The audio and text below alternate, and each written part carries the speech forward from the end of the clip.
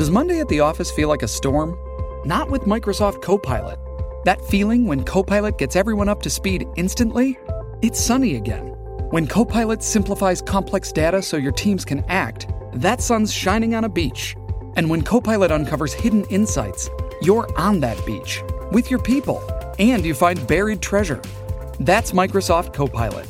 Learn more at Microsoft.com/AI for all.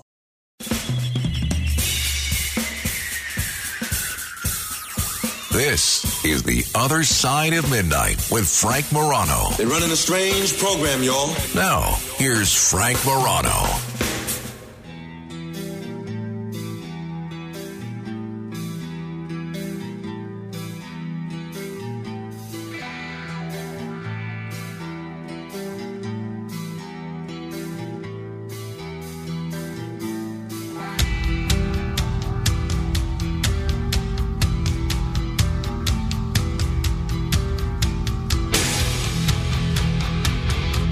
More frequently than most people probably realize, the eyes of the nation turn to New York. New York is the media center of the world. I consider it to be the capital of the world. It's certainly the Empire State.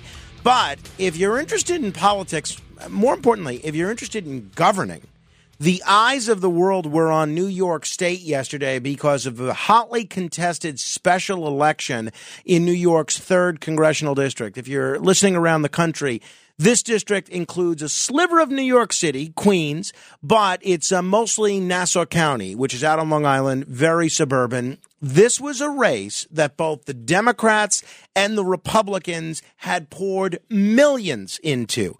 And this was a race that both of them targeted and see as a bellwether of what's going to happen in the fall. 2 days ago, we forgot the person who made this a national race, George Santos. George Santos was thrown out by Congress, Democrats working with the Republicans to throw him out. And 2 days ago, George Santos was on this program. He said that even he would not be voting in the race. And look, who could blame him for being a little bit bitter? But he cited the fact that Mazi Pilip, the Republican candidate, was a registered Democrat as why he didn't want to vote. But yesterday, I had on Governor David Paterson, who I asked his opinion on the race. Not only was he a governor, not only did he live out in Nassau County when he was growing up, but he used to be the chairman of the Democratic Party for New York State. He knows a thing or two about special elections. This is what he said. Let's compare his prediction yesterday to reality. It is true that Joe Biden won this congressional seat in the 2020 election by 8 points over Donald Trump. However, Kathy Hochul lost that congressional seat to Lee Zeldin by 12 points. Wow. Now, when you're having a special election, probably the most important thing is name recognition. On that one, Suozzi would obviously win. He's been a congressman. He's been county executive. He's run for governor. Everybody knows who he is. But the other issue, and this would be the important one for tomorrow, is getting the vote out. Ultimately, Patterson said he thought Republicans had a good chance of winning it, but he gave the edge to Tom Suozzi, and it looks like Governor Patterson was correct. Joining me in studio is a man who knows more about New York State politics than anyone who has ever lived. My colleague, veteran broadcast journalist, radio talk show host on WABC in New York, Dominic Carter. Dominic, were you surprised at the results?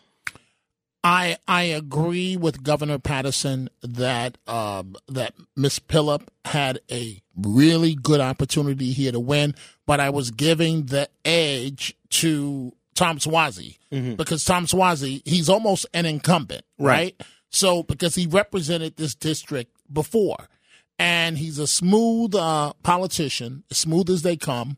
And but she had tagged him really well with the immigration issue and the migrant issue, and he was on the ropes, and he was demanding more debates, and I thought she had a shot, but she was not a polished. That's the word I'm looking for. She's not a polished candidate or politician. It showed badly. Edge, in my mind, went to Suozzi, and he won. I believe the Republicans chose poorly in terms of their candidate Agreed. here. You agree with that? I agree with you 1,000%. One of the things that I'm seeing some Republicans say is that the weather was a factor. The fact that do you think if it had been a beautiful, clear day, that Pilip could have won this seat? Possibly. The bottom line is this, Frank Morano.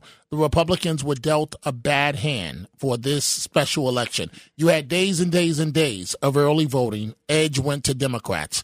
On day of actually turning out, where more Republicans are expected to vote, you had a major snowstorm on Long Island, in Queens, impacting the vote, possibly driving down the vote. So advantage went to Democrats with the early voting.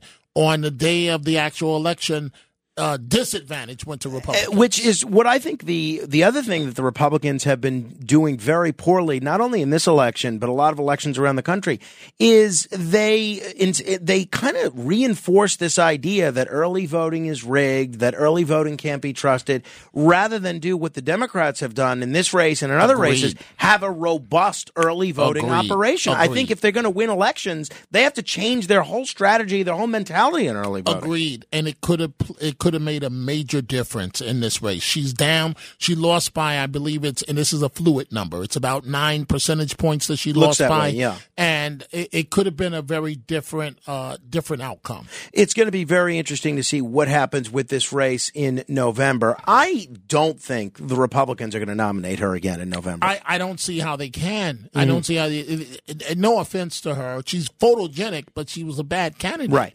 And you know what? One of the things that I heard from people that were pretty conservative, first of all, Santos obviously put that aside because he's got a little bit of bitterness, but a lot of people who share his politics, they didn't like that she was a registered Democrat. They didn't like that it took her until a couple of days ago to say that she voted for Trump in 2020, whereas, she was Suozzi did this too. He didn't want Biden campaigning for him. He was running not as a Democrat, but as Tom Suozzi. Or Governor Hochul. Right, of New exactly. York. Exactly. So I do think that the Republicans are going to be better off in the fall with a different candidate. We'll see what happens. But now the problem for Republicans is that Suozzi's the incumbent now. And it's, as you know, Frank, it's very hard to beat an incumbent. But before you show me the door here, I got an important question for you. I'm ready. Happy Valentine's Thank Day, you, my number friend. one. And I think you're going to talk about this later. But Rachel, what are you doing for her today? I went. And she's hopefully asleep right now. If she's not asleep, because I'm in trouble. I'll tell you why I'm in trouble. We have broader problems. So I went conventional. I went with flowers. I got some roses, and I have them with me because I didn't want them discovered before tomorrow or before later today. And it's going to be just an adventure transporting them home in the car. Make sure that they're okay. Good luck with that. And then I got some chocolate as well. Okay, and then I got a more practical gift as well, which I'm going to tell people about later. What about you? What's your story? So I'm in trouble because in Rockland County, New York, where I live, we had about 7 to 8 inches of snow. Okay. And I was not outside shoveling today. So I got the roll of the eyes, right? as I was leaving to come to work early. I'm like, hon, it's election day. I got to go. And she just rolled her eyes and she goes, oh, well, the driveway has not been shoveled. I'm like, well, I'll do it tomorrow. Then I get another roll of the eyes.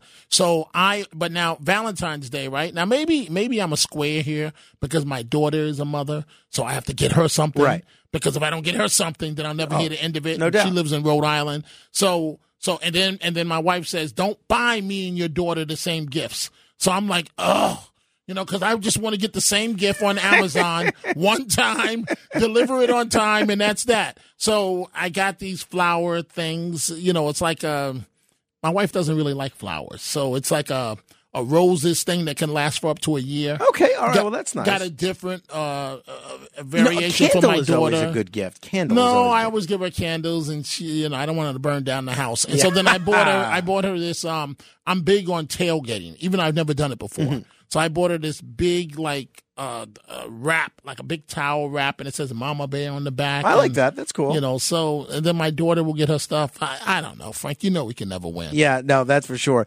It's also Ash Wednesday today. I don't know the last time Valentine's Day fell on Ash Wednesday. Do you get ashes usually? No, you don't get it. So I'm going to have to do a little flower delivery. Got to deliver flowers to my mom also, but also got to find time to go and get ashes today. And I'm wondering... Boy. What makes a bigger difference to people's daily routine today, whether it's Valentine's Day or Ash Wednesday? If you got to do something for both, it could be quite an adventurous day. Us men can't win. That's for sure. On Valentine's That's for Day. sure. Hey, I just put a poll up on Twitter if people want to vote. What makes more of a difference to your daily routine, Valentine's Day or Ash Wednesday? Meantime, have you seen the note that's in the refrigerator? I have. I wasn't going to bring it up unless you did. Okay, so I'm going to share this note on my Facebook page now if people want to check it out. Busted. It's facebook.com/Morano fan. It's facebook.com/Morano fan.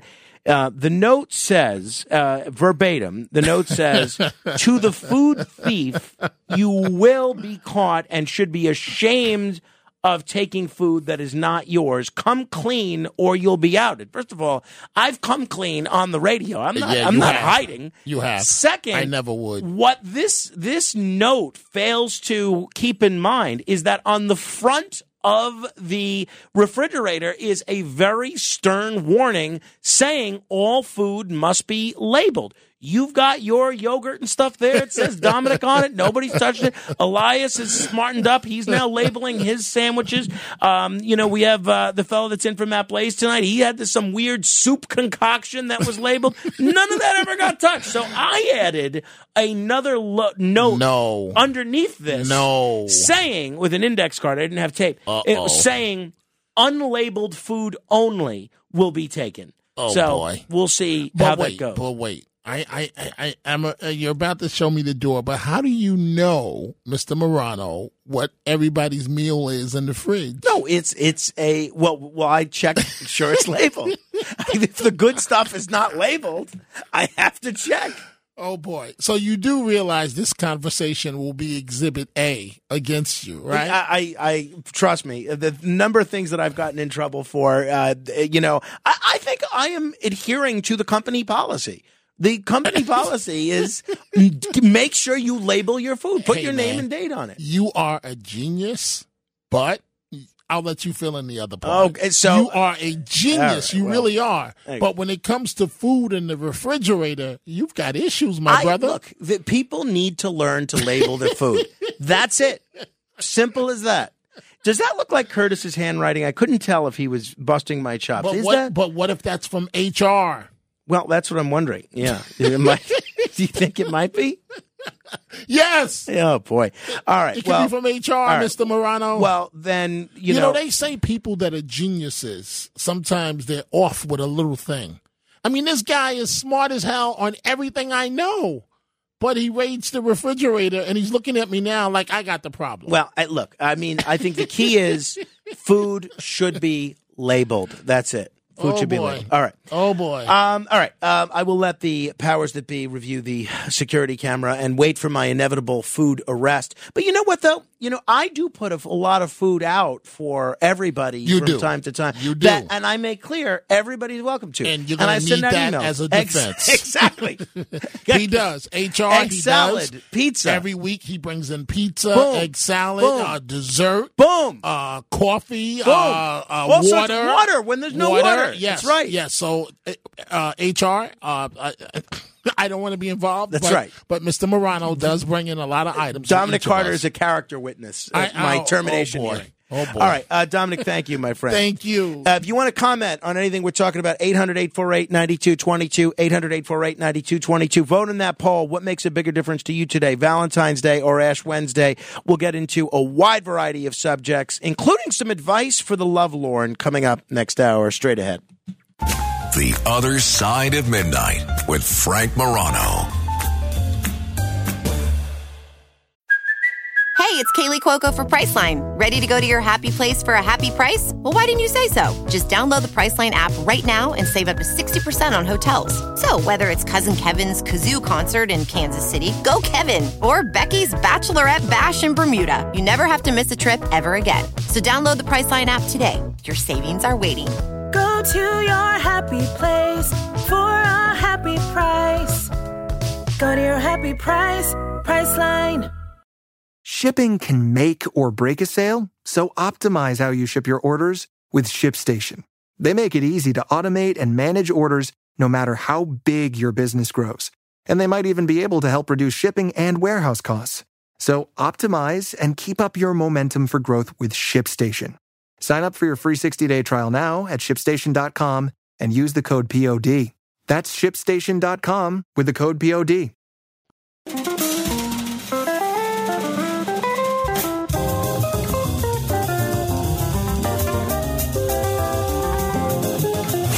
It's The Other Side of Midnight with Frank Morano.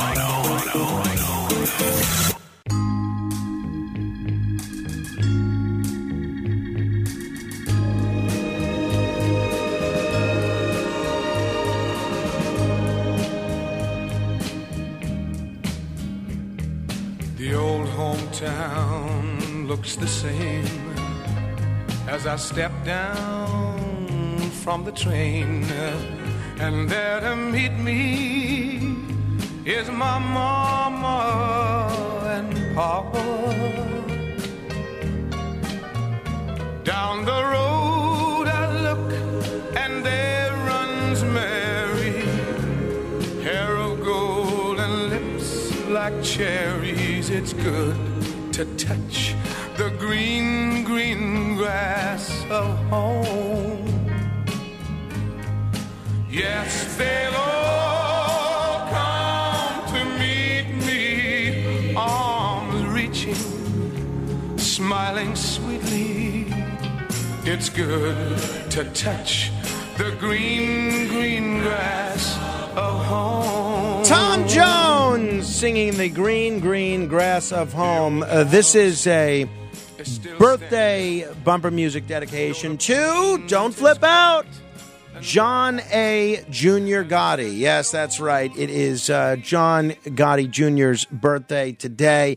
And this song was a favorite of his father's. And when it was played at his daughter's Sweet 16 about 8 years ago, he just broke down crying, as did his mother, Victoria. So I know that song always has had a lot of resonance with him. All right, going to get to your calls in a minute. 800-848-9222. Today is Valentine's Day. A lot of folks wonder, and we're going to get into, if you don't have a sweetheart or somebody to spend the day with, we're going to assemble an expert panel next hour who is going to help you, kind of get through the day and maybe even answer your questions. So that's coming up a little later. Now, Valentine's Day is not one of these days like Columbus Day observed or President's Day, which is the second Monday in the third week of whatever. No. Valentine's Day occurs every February 14th across the United States, and in other places around the world, you exchange candy, flowers, and gifts. But who is this mysterious Saint Valentine, and where did these traditions come from? The spoiler alert, nobody necessarily knows the truth because we're going back to ancient times. But there's most people believe, most scholars believe that Saint Valentine is actually two distinct historical characters who were said to have healed a child while imprisoned, and then he was executed by decapitation. You never really see that aspect of Valentine's Day highlighted, do you? Nobody ever focuses on the decapitation that was so important to the root of this holiday. But as I mentioned, the origins of the holiday are shrouded in mystery, but February has long been celebrated as a month of romance, and St. Valentine's Day contains vestiges of both Christian and ancient Roman tradition. But who was this Saint Valentine, and how did he become associated with this holiday? The Catholic Church recognizes at least 3 different saints named Valentine or Valentinus, all of whom were martyred. As back then, all the good saints were martyred. One legend contends that Valentine was a priest who served during the 3rd century in Rome when Emperor Claudius II decided that single men made better soldiers than those with wives and families. So he outlawed marriage for young men. Valentine, realizing the injustice of this decree, defied Emperor Claudius and continued to perform marriages for young lovers in secret. When Valentine's actions were discovered, Claudius ordered that he be put to death. Others insist that the person for whom the holiday was named is Saint Valentine of Terni, a bishop who was the true namesake of the holiday, but he too was beheaded by Emperor Claudius II outside Rome. Boy, I guess the lesson here is when Emperor Claudius was in charge, you did not want to be named Valentine. Other stories suggest that Valentine may have been killed for attempting to help Christians escape harsh Roman prisons, where they were often beheaded and tortured. According to one legend, an imprisoned Valentine actually sent the first Valentine greeting himself after he fell in love with a young girl, possibly that wasn't verboten by that at the time at all, possibly his jailer's daughter, who visited him during his confinement. And this is the legend that I prefer. Before his death, it's alleged that he wrote her a letter signed "From Your Valentine," an expression that we still use today. So, look, the truth behind the legend of Valentine's Day is murky. The stories all emphasize his appeal as a sympathetic, heroic, and most importantly, romantic figure. By the Middle Ages, perhaps thanks to his reputation, Valentine would become one of the most popular saints in England and France. And it's been celebrated in February for a long time, By the middle of the 18th century, it was common for friends and lovers of all social classes to exchange small tokens of affection or handwritten notes. By 1900, printed cards began to replace written letters due to improvements in printing technology. And now you know the rest of the story. 800-848-9222, 800-848-9222. Elias, what's your story? Do you have a romantic interest in your life? I do. You do? What are you doing for Valentine's Day today? Well, she is currently not in the country, so not much, really. Oh, well, you got a little bit of a break then, I guess. Yeah, a little bit. Hey, did you see that note on the refrigerator? I did, and I immediately knew who it was from. It's from Curtis, right? From and for. Yeah, okay. I'm pretty sure. Got it. Okay. It is from, no question, from Curtis. All right. So I'm not worried about getting fined or anything if Curtis is doling out notes. And again, I will advert to my prior statement that I bring in so much communal food that I think, it's like taxes. Sometimes you get a rebate, sometimes you owe, right? I think it's as simple as that. 800-848-9222, 800-848-9222. Oh, I wanted to play for you this before we get sidetracked talking about everything else. And then those of you that are on hold, I will get to you. I've spent a lot of time talking about the John F. Kennedy assassination. And one of the people that I would love to interview is Marina Oswald. Now she's Marina Oswald Porter. She took another husband after Lee Harvey Oswald. Someone who has been on this show, a terrific journalist, even if you're not into the whole conspiracy thing.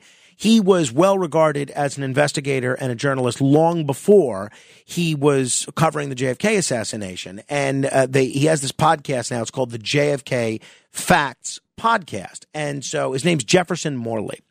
And when he was moving his home office, he found a shoebox containing a couple of dozen cassette tapes of JFK interviews. all sorts of JFK interviews that he's done over the years. And he nostalgically sifted through these relics of 20th century technology. You remember cassette tapes? I do. I still have a technology to convert them to digital, but you got to take the time to sit there and do it. And he found himself looking at a plastic box labeled Marina Oswald Porter. And he recalled, Jefferson Morley did, something that he had chosen to forget. In the spring of 1996, when he was a reporter at the Washington Post, he had 3 telephone conversations with the widow of Lee Harvey Oswald, the man who history records as killing JFK. And he was surprised to learn that Marina had come to believe her first husband was innocent of the crime that he allegedly committed. So he wanted to write a story about her. He knew the basics. Oswald was, an ex-Marine who defected to the Soviet Union, and he married a local girl in Minsk in 1961. The couple moves to the United States in 1962, and by November of 1963, they had 2 young children and were separated. After Kennedy was assassinated, her husband, the chief suspect in the shooting, was murdered on national television. A year later, the Warren Commission posthumously convicts Oswald of killing the president. And in this nightmarish situation, I mean, imagine if this was your husband. But in this kind of situation, Marina did her best to avoid attention. She settled in a small town in Texas. She married a carpenter named Ken Porter, raised a family, and along the way, she changed her mind about her former president's guilt. So Jefferson Morley went back and listened to the tapes, and it all came back to him. His search for a publishable story, her quest for the truth, her treatment by a lot of the sharks in the mainstream media, her untrustworthy lawyers, her impression of Chief Justice Earl Warren and First Lady Jackie Kennedy, and all sorts of other things. Here's a little bit of this conversation. Now, this is from 1996, but it was just republished on the JFK Facts podcast. Here's a little bit of this conversation that Jefferson Morley had with Marina Oswald back in 1996. I think it's very disrespectful for officials not to even come truthful with their own people. That just American people should be insulted. Right. That the truth had been hidden. It always was there. La Fontaine didn't invent that. It always was there. See? Right. The story about Elrod, the story. Well, the little scruples are still laying there. Right. But by accident or by sheer perseverance or by your conscience, certain people looking. Right. For those things. And maybe it's just a fascination because the Kennedy was young. But the history haven't been written the right way in the history book, and how much more lies there have been there. I found this conversation so interesting because this woman, look, I mean, obviously she doesn't necessarily know if her husband did it or not, but she believes that her husband did not kill the president of the United States. She's one of the most important witnesses in this whole saga, yet her story is largely unknown. And she has not given an interview in 3 decades. But now with this JFK Facts podcast, and you can check out, they have a YouTube channel, just type in JFK Facts, you can listen to an in-depth conversation that has really never been previously heard. And it was just released yesterday. In this clip, she talks about the importance, what she says is the importance of the truth. When it comes to the Kennedy assassination, most people agree with you that Lee was not the, Yeah, but they never could make connections. Why it's important for them to know the truth. See? They think they're doing me a favor. I'm not saying the researchers who truly research. They see the danger for America and those lies. Now, again, because she believes something, that doesn't make it true. I just think it's interesting. So I figured if I thought it was interesting, maybe some of you would as well. So I figured I'd play it for you. Okay, 800-848-9222, 800-848-9222. Pamela in New Jersey, what's on your mind? Hi. With Mozzie, there were some issues that was a turnoff. She was a Democrat, and nobody ever really answered that, and it annoyed people. And she could not communicate, and believe me, she probably knows like 3 or 4 languages, so it's not that. But I could not understand her half the time. She wouldn't answer straight up about her support for Trump. And and she just like she wasn't a not that I like polished politicians, but she just didn't have it. And I said, oh man, this is going to be a loss, and I knew it. I just knew it. And then the snowstorm. I said, well, there's the final nail in the coffin of this election. There you go. And I tell you, if the Republicans just want to just keep sticking their foot in it, boy, they just know how to do it. They really know how to do it. Hey, and also, they kept pushing that she was a warrior. This is New York. These are blue states. People don't like warriors, and that's not my opinion. That's the general opinion. I don't care if it's Nassau County or what. They kept pushing that she was a warrior. And right now, with the anti-war climate, that was a mistake. Interesting, Pamela. So you weren't surprised, it sounds like, in the least.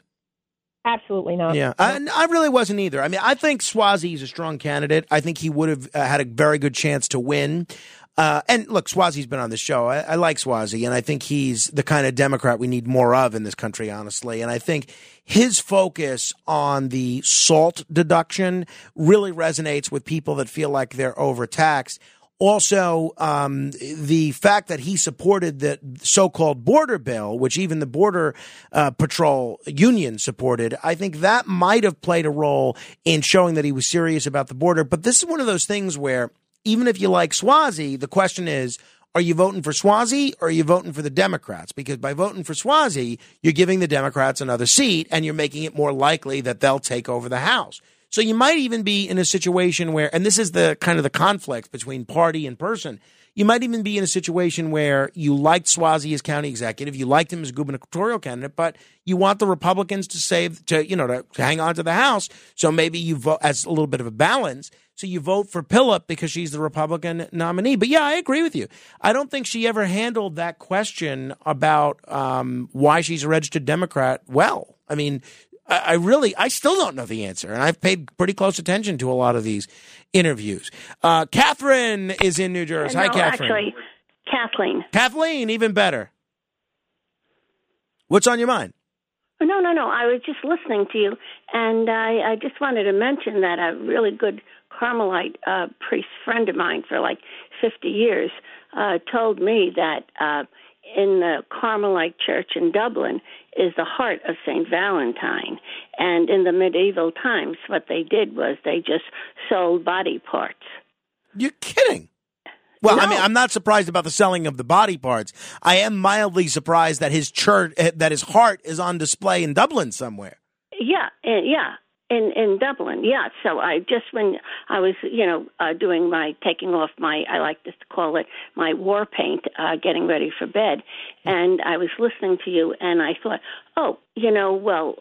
I know this because Father Ashley told me, and great Carmelite priest, and mother from home with my mother in Ireland, and anyway, so you could do your research and find out that this is true. That is a great idea, Kathleen. Thank you. I'm going to, I've never been to Ireland. I do want to go. Yeah, we're in the hotel business there. Oh, yeah, really? My wife wants to go. So if we make it to Dublin, I'm going to see if we can find St. Valentine's Heart. Yeah, we're in the castle business, so you probably want to go to the castles as long as you're in Ireland. So I'll be glad to put you up. Thank you. I appreciate that. I will definitely take you up on that, Kathleen. I appreciate the call and the education. All right, there you go. Thank you, Kathleen. All right, happy St. Valentine. And also, I would hope that you would mention the fact that most people who don't know say Valentine's with an M. Most people, well, no, I don't know. I feel like there's a good mix. You hear a lot of people saying Valentine's? Because they don't know any better. Right, okay. Well, we'll educate them. I think maybe we just did. Thank you, Kathleen. All right, okay. Hey, what do you have planned today? Anything romantic? Oh, of course. Well, let us in on it. We go to the best restaurant in New Jersey is in East Orange, and it's just a really romantic place to go to. So have fun, Kathleen. Happy Valentine's Day. 800-848-9222. We'll continue with your calls in a moment. This is The Other Side of Midnight. Straight ahead. The Other Side of Midnight.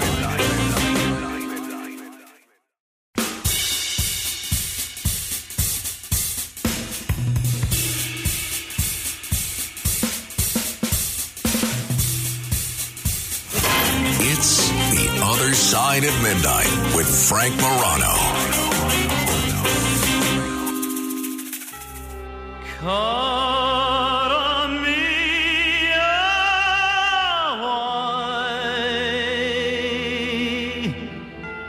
Must we say goodbye? Each time we part, my heart wants to die. Darling, hear my prayer. Gather me fair. I'll be your love till the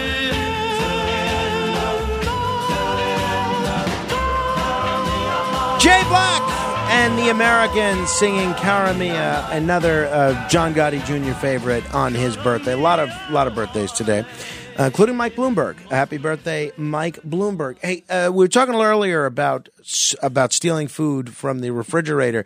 Here's a story that ended very badly, and I hope my story ends up much better. A diabetic pest controller who stole a chocolate bar to boost his blood sugar, this is out of the UK, was rightly dismissed, a tribunal found. Jason Galloway secretly swiped the confectionery from a restaurant fridge and ate it when he sensed his sugar levels were running low while working on a job. Mr. Galloway, who has type 1 diabetes, was caught on CCTV, closed-circuit TV, at the food outlet raiding the storeroom and was reported to his employer, Rent-A-Kill. Can we start with that, by the way? Rent-A-Kill, what a great name that is for an exterminator. I love it. Or, as they call them in the UK, pest controllers. After he was suspended, Galloway ended up returning to the eatery with 2 chocolate bars to replace the one he took. Can we pause there?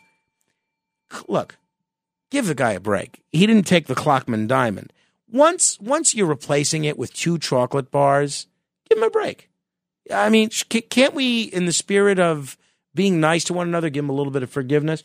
But his Rent-A-Kill bosses said theft is theft and sacked him for gross misconduct. Wow. I mean, this is way too extreme. I say this as a fellow food stealer.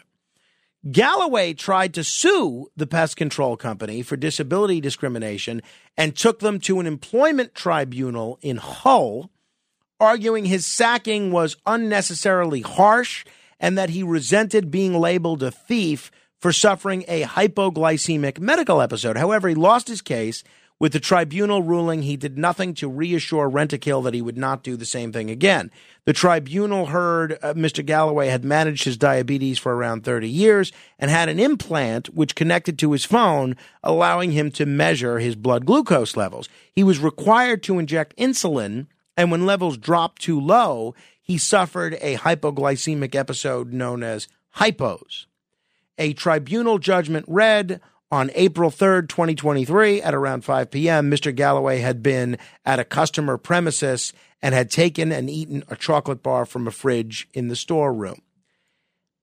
I really do think this is excessive. I mean, I think it's also a little excessive on his part to sue, but, you know, maybe he needs this job to pay his bills, to feed his family.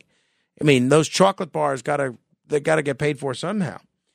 The bar belonged to a member of staff. The outlet did not sell chocolate bars. Mr. Galloway then bought a meal of noodles from the outlet. He called line management to say he would not finish his calls that day, but he didn't mention the chocolate bar. So clearly, you know, he really was genuinely sick. He was having some sort of an episode. According to the tribunal's report, he did realize he had done something that needed to be put right that night. The outlet management had reviewed closed-circuit TV footage and concluded he had stolen the bar and reported it to Rent-A-Kill as such. After Mr. Galloway was suspended, he visited the customer premises, taking with him 2 chocolate bars to replace that which he had taken, telling the customer's manager of his diabetes. The customer then notified Rent-A-Kill and offered apologies, effectively withdrawing the complaint. So the customer who had their chocolate bar stolen. He learned about the situation, or she learned about the situation, and said, no, okay, we don't want any problems here. We understand. Mistakes happen. He replaced it with 2 chocolate bars. Fine. So during a meeting about the incident, Galloway shouted and claimed he was being persecuted. You know, that's the other thing. Can we cool it with the persecution? Everybody thinks they're being persecuted. A Rentokil manager told Mr. Galloway that theft is theft and that the company could not justify theft. Galloway had already been given 2 warnings for separate matters. Okay, so maybe there was a history here.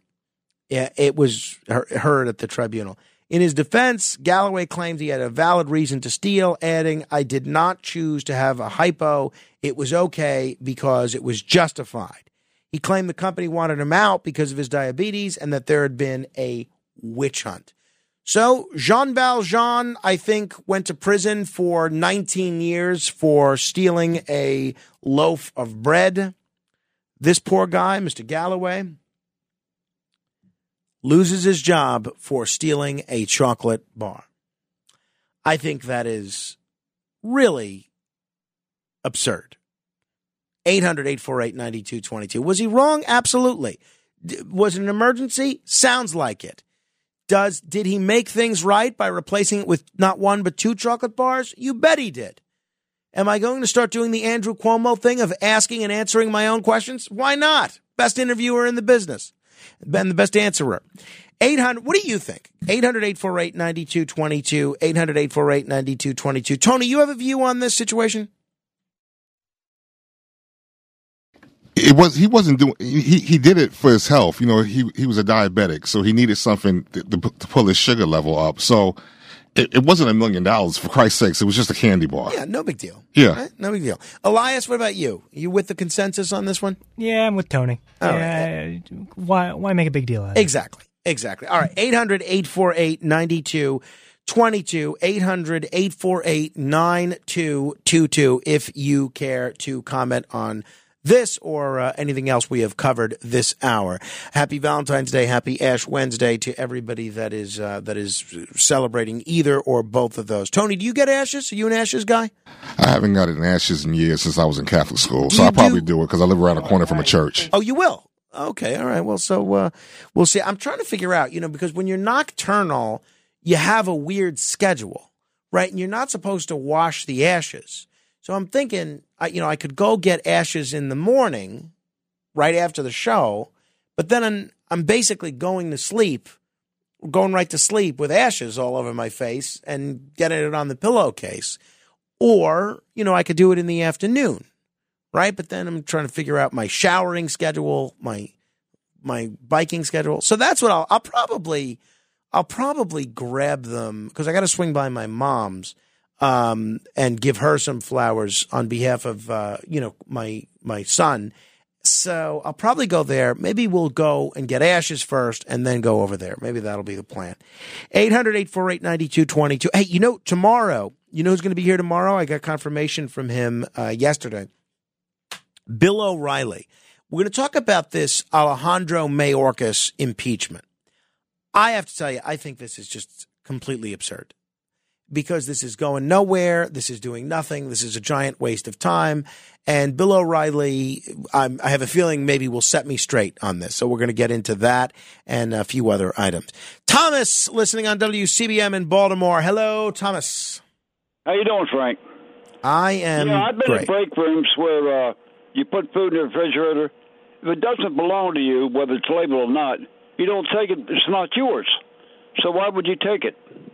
Well, the thing with the diabetic, you carry and you carry candy bars or whatever, doesn't give you the right to take anybody else's food. I got it. I get it, Thomas. Or not. You're right. He did not do the right thing. But I guess my question is, does the punishment fit the crime? Should he have lost his job for this? I'm not talking about him losing his job. I'm talking about when you... if you take something in the refrigerator that doesn't belong to you, it's not yours. Yeah. So why take it? Yeah, well, first of all, so in the case of this man, Mr. Galloway, I think he legitimately did have a medical episode. Thank you, Thomas. In my case, I am trying to do my best to enforce a company policy. The company policy, as posted in black and white on the refrigerator, is all food must be labeled with a name and date. And if it's not labeled with a name and date, it's out. It's out. So I'm essentially the enforcement mechanism here of these people that think, oh, well, I'll just store my food there in perpetuity. And honestly, I'm not joking here. I can't tell you how many times people have something, whatever, whether it's leftovers or whether it's lunch or something, a container of milk, and they just put it in the refrigerator, don't label it, and then they just forget about it. And it just stays there forever. And then eventually it not only takes up space in the refrigerator for those of us that want to put stuff there, but it starts to stink. So by not enforcing that labeling mechanism, you're contributing to a moral hazard. So really, whoever wrote that note should really just be saying thank you to me, because I'm doing us all a favor. I'm doing this for everybody. 800-848-9222. Gary is in Inwood. Hi, Gary. Good morning, Frank. Point is, as far as bumper music goes, a few minutes ago you played Cara Mia by Jay Black. Right. And I think that's the disservice as far as the power and the beauty of that song being used as bumper music. I think that's terrible. Why is it terrible? Why? Because you have a few snippets of the power and the beauty of that song. And that song should only be played in its entirety. All right. Well, hey, look, only my opinion. Okay, I appreciate that, Gary. I mean, my view is, a couple of seconds of a good song is better than none of a good song. But reasonable people can disagree, I suppose. 800-848-9222. Marianne is in the Queens. Hello, Marianne. Good morning, Frank. Morning. Well, yes, you're right. Listen, I want to comment on the elections. I believe that the Republican Party, as always, they put themselves at the defensive. Why they got rid of a person when they don't have another one to take its place? So I believe that the main reason why we have someone that is not a Republican is because they did not plan or use any strategy. Because what they did, they just got rid of a liar and put in its place an enemy. If you give me to choose between both, I will take the liar. Well, because everybody lies. Yeah, Marianne, I think a lot of Republicans feel the same way. In fact, a lot of Republicans that I spoke to said, look, maybe Santos was a bad guy, but he was at least voting the way we wanted him to vote. Now you're going to have somebody there that, for the most part, is not going to vote that way. Look, and I understand that argument. I also think character counts for something, right? I know both Suozzi and Santos personally, and I got to tell you, on a personal level, I like them both. If I were voting for one of them, I would probably vote for Suozzi because, for a variety of reasons. But I totally understand where people are coming from. Look, I don't want the Democrats to control both houses of Congress.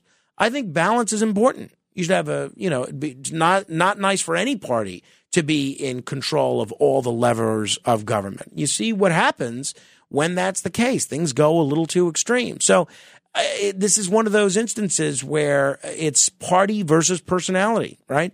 I think a lot of this could have been avoided if the Republicans had picked a better candidate. Again, there's no shortage of candidates available, and we'll see what they do in the fall. 800-848-9222. Derek, listening in Nevada, where we're very, very pleased to be heard on KDAWN and the Nevada Talk Radio Network. Hey, Derek. Hey, I love your show. I love your station. It's awesome. I listen to travel all over the country, and I always stream it. Really nice, Derek. Thank you. What's on your mind? I'm thinking about, what's the difference between someone taking a candy bar to deal with their diabetic problem or someone going into a store and grabbing a fire extinguisher to put a car fire out? Well, I'll be honest. I think if you did that, if there was a car fire and you were to steal a fire extinguisher in order to put out the fire and potentially save some people from being injured or killed, I think that would be justified as well. Yeah, but a diabetic who's having a sugar crash is in the same situation. It's a fire. Agree. I don't think he should have been fired. Yeah. I think it's perfectly justified, and especially because he made restitution. Exactly. I think this is a dramatic overreach. And, I think he may have a point here, Derek, when he says they might have been out to get him. They might have had a reason that they wanted to fire him that had nothing to do with this. Yeah, that could be. Derek, thanks. 800-848-9222. Joaquin is in the Commonwealth of Pennsylvania. Hello, Joaquin. Frank, you're going to cut me off. But anyway, first of all, I got to thank Mr. Dominic Carter because he actually remembered and wished me the best for my recent affliction that actually could have killed me. Oh, well. I'm one of these guys that doesn't go to the hospital for nothing. Yeah. And my arm flew up like the Elephant Man. Ugh. Sorry to hear that. Anyway, okay. No, but thank you, Mr. Dominic Carter, for that. I really appreciate that. And what I'm going to say is this. Also, too, happy birthday to Mr. John Gotti Jr. I've met him twice. I interacted with him briefly, as a peon. Hey, we only have about a minute here, Joaquin. So just tell me what you want to talk about. What? Okay. All right. Valentine's Day. Did you take advantage of Mistress Day? No, I don't have a mistress. But you see, there you're wrong. You know what I did? I called my wife because we pass each other during the week, our work schedules, and I said to her, "Oh, hey, honey, your Mistress Day present is in the refrigerator." And she goes, "Mistress?" And she freaked out. "You have a mistress?" I said, "Yeah, my mistress is you. I got you this chocolate covered strawberry." Oh, that's funny. That's funny. Joaquin, good for you. I'm glad your wife appreciated that. I think a good sense of humor is very important. All right. We'll talk Valentine's Day and more with our advice to the Lovelorn panel. Your influence counts. Use it. Every day, we rise, challenging ourselves to work for what we believe in. At U.S. Border Patrol, protecting our borders is more than a job. It's a calling. Agents answer the call, working together to keep our country and communities safe. If you're ready for a new mission, join U.S. Border Patrol and go beyond. Learn more at cbp.gov/careers.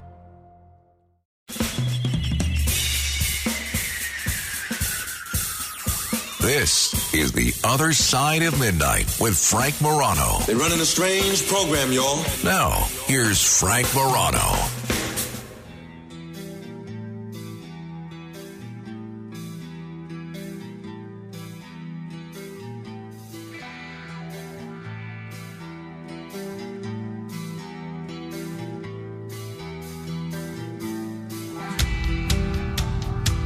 Valentine's Day. Valentine's Day can be a lot of fun, particularly if you're single and dating. However, if you're single and just single, sometimes it can be very lonely.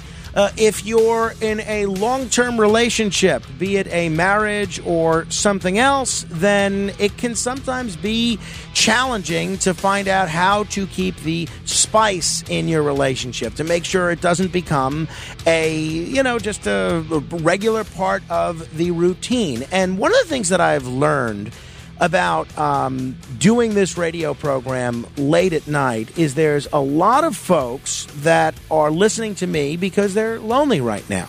So I thought we would assemble a really interesting panel of women who I trust to give insight and advice on relationships. So we are assembling our first ever Valentine's Day Advice to the Lovelorn panel. So if you have questions about your love life or how it's going, don't worry if you don't, because I have plenty, then you should give us a call at 1-800-848-9222. That's 800-848-9222. And I have a couple of women here who are really going to be aces at answering your questions. Let me first welcome Eileen Fisher, who's an old friend of mine. She is a star matchmaker with Elite Connections International. She's been a radio talk show hostess herself and is a mom of two. Eileen, it's great to see you again. Hi, Frank. Thanks so much for having me. It's so nice to see you. I appreciate you trekking in to the studio in the middle of the night. I know it's a challenge, believe me.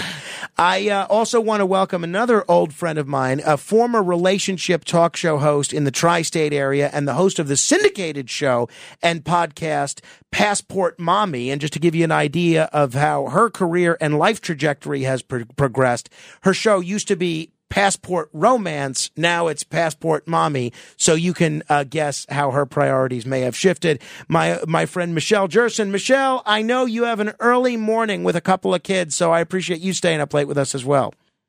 Oh, it's my pleasure. For no one else, Frank, except you. Believe me, I certainly appreciate that. You know, it's interesting because both you, Michelle, and Eileen asked, can we do this an hour earlier? and Dr. Judy Kuriansky, who is in Dubai right now and was going to join us, she wanted to do it an hour earlier. And then I said, can I possibly justify not at all mentioning the special election that took place that the whole country is talking about in the first hour? And then I came to the conclusion that as much as I love all three of you, that I had to at least mention the election a little bit. So I apologize and I thank you for all of you for being willing to spend a late night, except Dr. Judy, who had a conflict in Dubai. Now, Eileen, let me begin with you, and then we'll take calls at 800-848-9222. Let's say someone's listening to us right now and they're like me. They're in a happy marriage. They're in a couple. They've been together for a while. Do they need to do anything today? No. No. No. Okay. All right. That is the best answer that I've gotten in a while. How come? I'm glad I came in now, right? Absolutely. Just for you. Because I always say that Valentine's Day isn't a day that you should feel you have to appreciate somebody or do something for somebody. I think it's more special when you do it on a different day and not someone telling you, go get the flowers for $100. Go out for dinner where it's so much money. It's not worth it. Well, that's what my wife said. I asked, do you want to do something today? And she said, no, it's going to be, everywhere's going to be so crowded and so overpriced. And we'll have to get a babysitter. You know, we go out all the time anyway. Let's skip it. Michelle, what do you think? Do you think a couple that is interested in keeping the romance in their relationship needs to do anything today on Valentine's Day? You know, it's funny. I used to give the same answer as Eileen, and now being married for a little over 7 years, I do think you should do something, a little something. I mean, it could be minor. It could be bring in food, or see, it's 2 a.m. Bring in food, or, you know, anything at all, just to spend time together and to show that you thought of your partner even a little bit. Okay, well, so you think Michelle is a little off base necessarily? Yes, very much. I was married 25 years. Now I have a boyfriend who I'm with 3 years, and I absolutely think it's off base. And I also feel that Valentine's Day hurts many singles people. Well, we're going to so let's talk about that, right? A lot of people feel lonely today. If they don't have a sweetheart today, they feel somehow less than, right? Meanwhile, at some point, everybody's been single at some point. But you see all the ads, you see all this stuff coming up on your social media feed. Oh, I'm so happy this boyfriend, this husband's the greatest person in the world. And you feel very left out. Michelle, what advice, and look, you used to give advice on relationship issues on the radio, you know, every night, but what advice do you give to someone that's feeling lonely because it's Valentine's Day and they don't have someone to share it with? Yeah, you know, it's funny. I had this conversation last year with a good friend of mine, and I said to him, I said, look, it's 24 hours. I said, not even by the time you wake up. I said, go about your day. Don't even think about it. Or if you do, just do something for yourself. Go work out, go to a show, go to the spa, you know, whatever you like, or just don't even think about it at all, and it'll be over before you even realize it, and it's no big deal. Because I would rather be lonely single then in a marriage that's not a good one and lonely on Valentine's Day. Yeah, I mean, that's true. A lot of times when you're in a relationship that's not going well, Eileen, you feel an obligation to do something for Valentine's Day, even though your heart may not even be in it. Correct. What advice do you have for people that might be feeling lonely today? That I do agree with what Michelle was saying and the exact advice I would do. But, it's a day, like she was saying. I think the people that like celebrating it are people like my daughter who's 20, who has her first real boyfriend. It's more about a reason to do something, but it's a day. And I tell everyone, that's why they started Friendsgiving and Valentine's for friends and stuff. But the day goes by quickly. Michelle, we do have a large audience of, older people that are tuned into us. And I love the old seasoned citizens in our audience. They're great. But a lot of people may find themselves either newly divorced at a time when, their age group is not necessarily the most popular one on Tinder or Plenty of Fish or whatever the dating app du jour is. Or a lot of people, unfortunately, may have found themselves with a spouse who's passed on. Do you have any advice for older singles who are finding themselves in the dating market for the first time in a while? Yes, well, it's funny you said that about the Tinders and all of the apps, because I know a few people who are in their 70s or 80s, and they are back on the dating scene and in a relationship quicker than I have ever rebounded from a relationship, whether they lost a significant other or they went through a divorce later in life. So I do think they should set up a profile on Match or JDate, depending on what you're into. I do think that it can be very helpful. Or if not that, then go volunteer. Go to the local food pantry or go do something that's of interest and just meet people. Eileen, obviously, I know you're a matchmaker and this is what you do all the time. If someone is a bit older and they're in the dating market for the first time in a while, is the advice that you give for them on how to find a partner any different from advice that you'd give a younger person? Extremely different. It's one of my favorite things I talk about for years, being on radio, and I just spoke about it last week on TV. It's very hard for older people. It's not easy for them to get on an app. They don't understand the Tinders, the Bumbles. They don't know how to do the profile. So then they hire people, and sometimes they get ripped off. The other thing is that there are many people that get catfished. The older people have the hardest time finding it because of, the generations, the phones, and how to do it. So a lot of times it's very funny. That's my big, I have an 80-year-old client right now. It's the hope of love again. But I don't think they're sad on Valentine's Day. I think they're just sad being alone because nobody really wants to be alone. And I think that we all, at our age, when you're 20-something, you look very different than when you're 70-something. So that's the first thing I tell everyone is accept your age, accept who you are. And if you can't afford me as a matchmaker at Elite Connections, then get help to work the app because it's very sad stories out there what happens. No, that's for sure. 800-848-9222. Eileen Fisher is here. Michelle Gerson is here, and we want to answer your questions. Joe is in the Queens. Joe, happy Valentine's Day. Joe, we got you? Actually, Frank, you had two questions. Sure. One is I notice how people jump to conclusion. I say about other people. I say what I did in the past. I would be with, say, a woman hanging out, and I thought she wasn't that dynamic. But then again, maybe she sat in an office all week and just, wasn't quickly adjusted to being, a little bit more exciting. So that was, I thought, me jumping to conclusions. Another mistake I think I made was if I heard mention of a boyfriend, I would just forget about it completely, where sometimes a boyfriend is a vague concept. So that's my first question. My second question Well, just so I'm clear on the question, Joe. So basically... Yeah, the question is just how people jump to conclusions without seeing the person in another context. Say the person might be a great athlete, but you're not going to know about that if they're sitting on a train when you're meeting them and wearing glasses. Yeah, that's my first question, yeah. And my second... Go ahead. Yeah, I want to get in my second. My second question is, there was somebody I know, the good couple. He just ditched her 3 weeks ago. He said, I want to find myself, and, no arguments or anything like that. So it was pretty abrupt for her.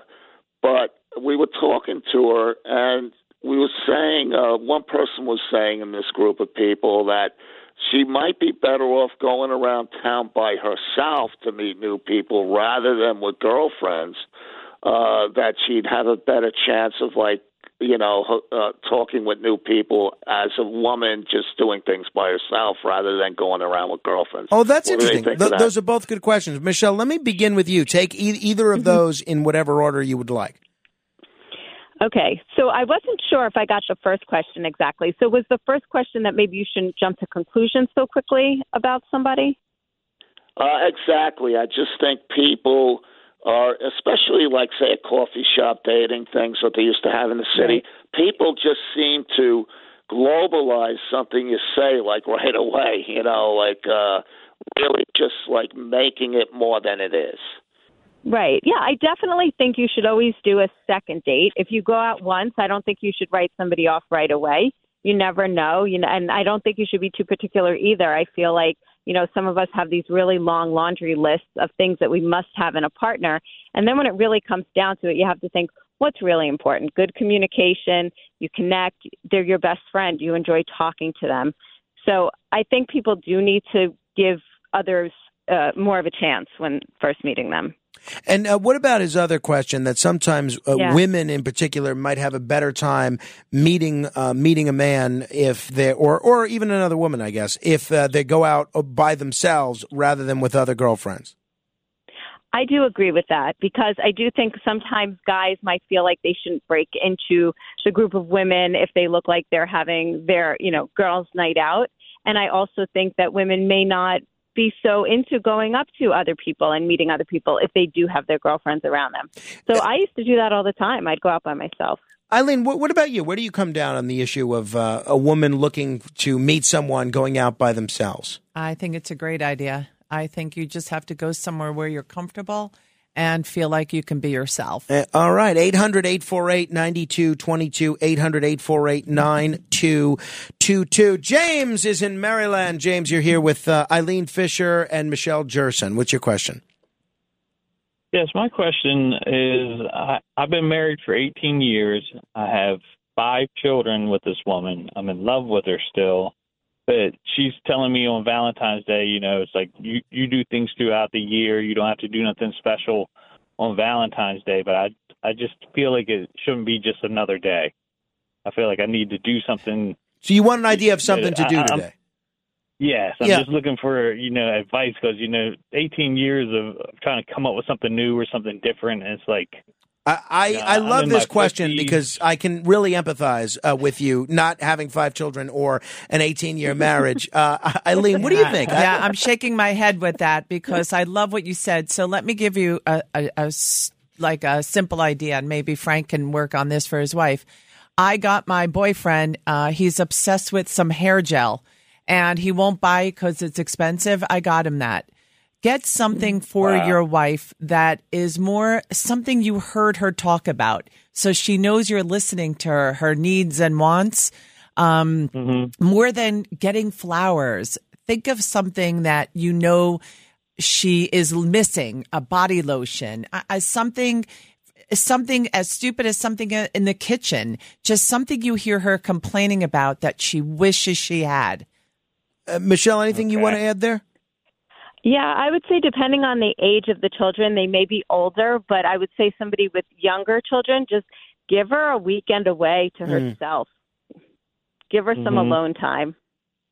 Yeah, the kids range from like 5 to 18 years old, so it's like, I get you. Give her a weekend away so she, not dealing with all the stress from that. And James, one thing I would suggest, one thing my wife got me a few years ago was, I think it might have even been before we were married, but it was such a thoughtful gift, and I still look at it all the time. It was a book, and it's available online. You can get it.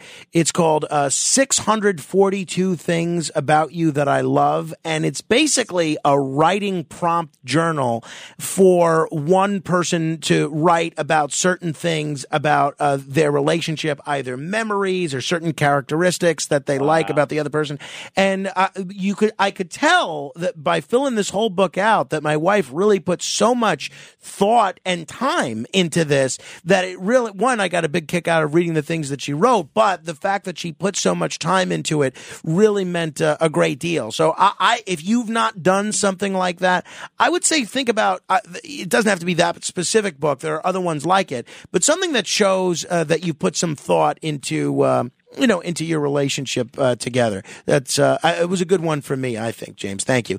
800-848-9222. Michelle, I'm sure you've heard that all this over the years, that there's this anti-Valentine's Day movement that is growing. And, they say the anti-Valentine's Day movement is gaining strength. That's what the Washington Post says. And they say that a lot of times that the card and carnation campaigns that can decimate people's self-esteem. We were talking about that earlier.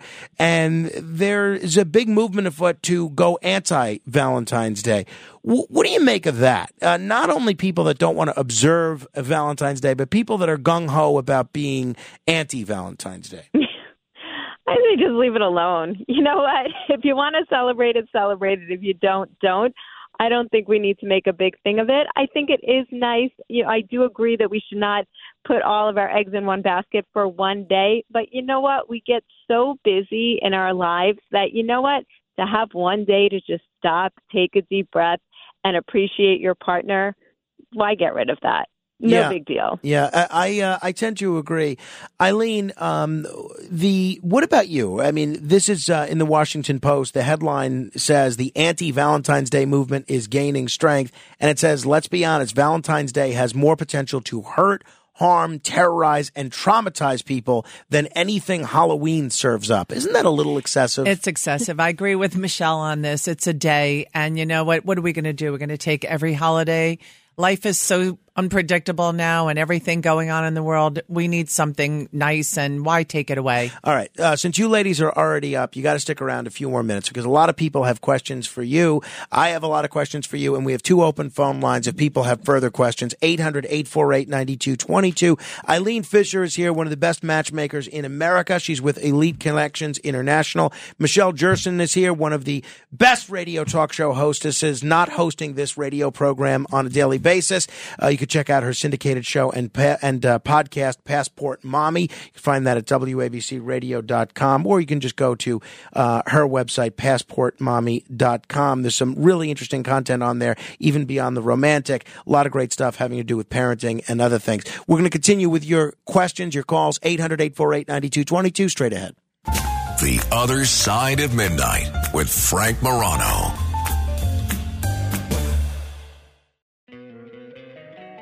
Don't you love an extra $100 in your pocket? Have a TurboTax expert file your taxes for you by March 31st to get $100 back instantly. Because no matter what moves you made last year, TurboTax makes them count. That means getting $100 back and 100% accurate taxes, only from Intuit TurboTax. Must file by 3/31. Credit only applicable to federal filing fees with TurboTax full service. Offer can be modified or terminated at any time.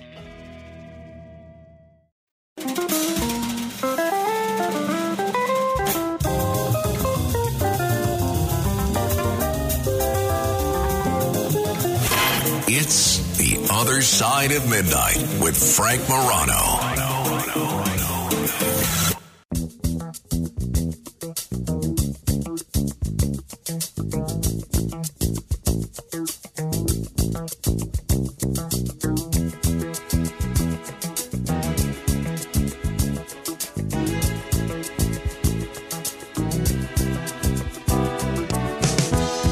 When I wake up in the morning, love,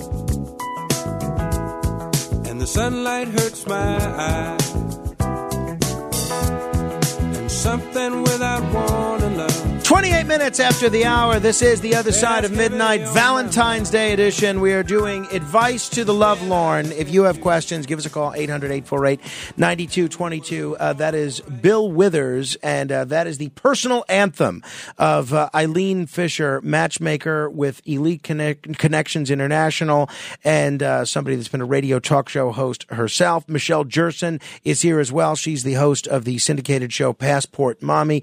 You know, Eileen, we were just talking a little bit during the break about who seeks matchmakers these days. In general, do men tend to seek matchmakers more, or do women? And what are they looking for? You know, it's funny. I used to only take male clients. Now I have mostly all women. And my friends that are matchmakers have a lot of women now. And I go from the ages of 29 to 80. And people are looking for, you know, they're tired of the apps. We need the apps, obviously. Everyone can't afford me. But everyone's tired of it. And everybody wants honesty. And people are just sick of wasting time. Michelle, what is your view of those apps and things of that nature? I never met anybody on those apps, but I think I'm the exception because everywhere I go, people use these apps all the time to find husbands and wives or just somebody to spend the weekend with. It varies whether you're looking for something like a casual hookup or a lifelong partner. What's your experience with them? So before I was married, I used them a lot. And I used the traditional, websites. And then when the app started, I used those. And honestly, I would use them to fall asleep at night. I would just swipe until I fell asleep. But I did meet some really good people. And I used to date a lot. And I used to go out a lot from the people that I met on them. But my serious relationships that I had, I don't think I've met any of them on the apps. I think they were all in-person meetings. Oh, that's interesting. 800-848-9222. Michael is in New Jersey. What's your question, Michael? Hi. It's not really a question, but I'm married 44 years. I'm madly in love with my wife. And I picked out 4 songs that we really loved. And I put them on my phone through YouTube. And I'm going to play them for my wife. All right. Well, that's very nice. I think that's a pretty thoughtful gift, isn't there, Eileen? Very nice. Very. All right. 800-848-9222. Hannah is in the Bronx. What's your question, Hannah? Hi, Frank. Happy Valentine's Day. Thank you. You too. To you and your family. Appreciate it. And you guys too. Eileen and Michelle. I have a question, okay? As you know, Frank, I love cats, and I have cats in my house. And I was in the temporary relationship with this person. But he still calls me. But he never comes to my house. He came once, and he met my cats. And he did not like my cats.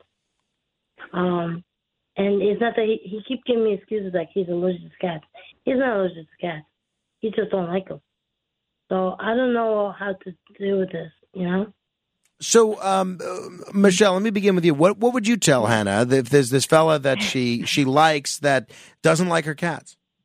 Well, I do have to say that I was in a long-term relationship with somebody who had 2 cats. I'm very allergic to cats, and I tried everything. I tried the allergy shots, and I would wheeze every time I was over there. And he tried to lock the cats out of the bedroom, and the cats wouldn't have it, and they rebelled. And I just say, this particular guy, either he really is allergic and he just knows he can't be in your house, or he's kind of just using it as an excuse, and I say move on. Eileen, what would you tell her? The same as Michelle. So what do you make of that, Hannah? I'm sorry, he's not allergic. Because honestly, so our second date, we went and we went to spend time at an animal shelter because I told him that I volunteer there. So I went to the shelter with him, and he pet other cats. He just don't like my cats. So, but he said he's really into me. I like him a lot too. But I just before you answer this, I just want to say, as much as we celebrate Valentine's Day with humans, I wish we could celebrate Valentine's Day with animals. Because they're so giving unconditional. Well, I mean, what's stopping you? Go ahead and you could certainly do something with animals. I just want to honor this Valentine's Day to all the animals that's in the shelters, as well as also animals that's being put down, as well as my animals who just died recently. I lost 5 of them. Well, yeah, I'm sorry to hear about that, Hannah. Yeah. You know, my uncle was in a similar position to you. He got involved with this woman who said she was allergic to his cats, and I don't think she was allergic. But you know, he had been so lonely for so long romantically that he chose to get rid of the cats and keep the girl. So I guess you're going to have to evaluate, you know, which is more important to you in the short term. You know, the cats, I think, would win out probably in my book. Thanks, Hannah. 800-848-9222. You know, while we're on the subject of relationship breakers, let me ask you both about this. One of the things, and I think it's more so in the last 6 or 7 years than maybe ever, one of the things that seems to really drive people apart is politics. People have very passionate views about politics, whatever they are, love Donald Trump, hate Donald Trump, whatever the case may be. And I have heard from so many people that say they will not even consider going out with someone who has opposing politics. And I really think that is so short-sighted. Yeah. I'm curious, Eileen, what do you make of that? Do you hear that from people? Oh, my God, yes. And you actually answered what I said because I have people right now, you have to be for Trump, not for Trump.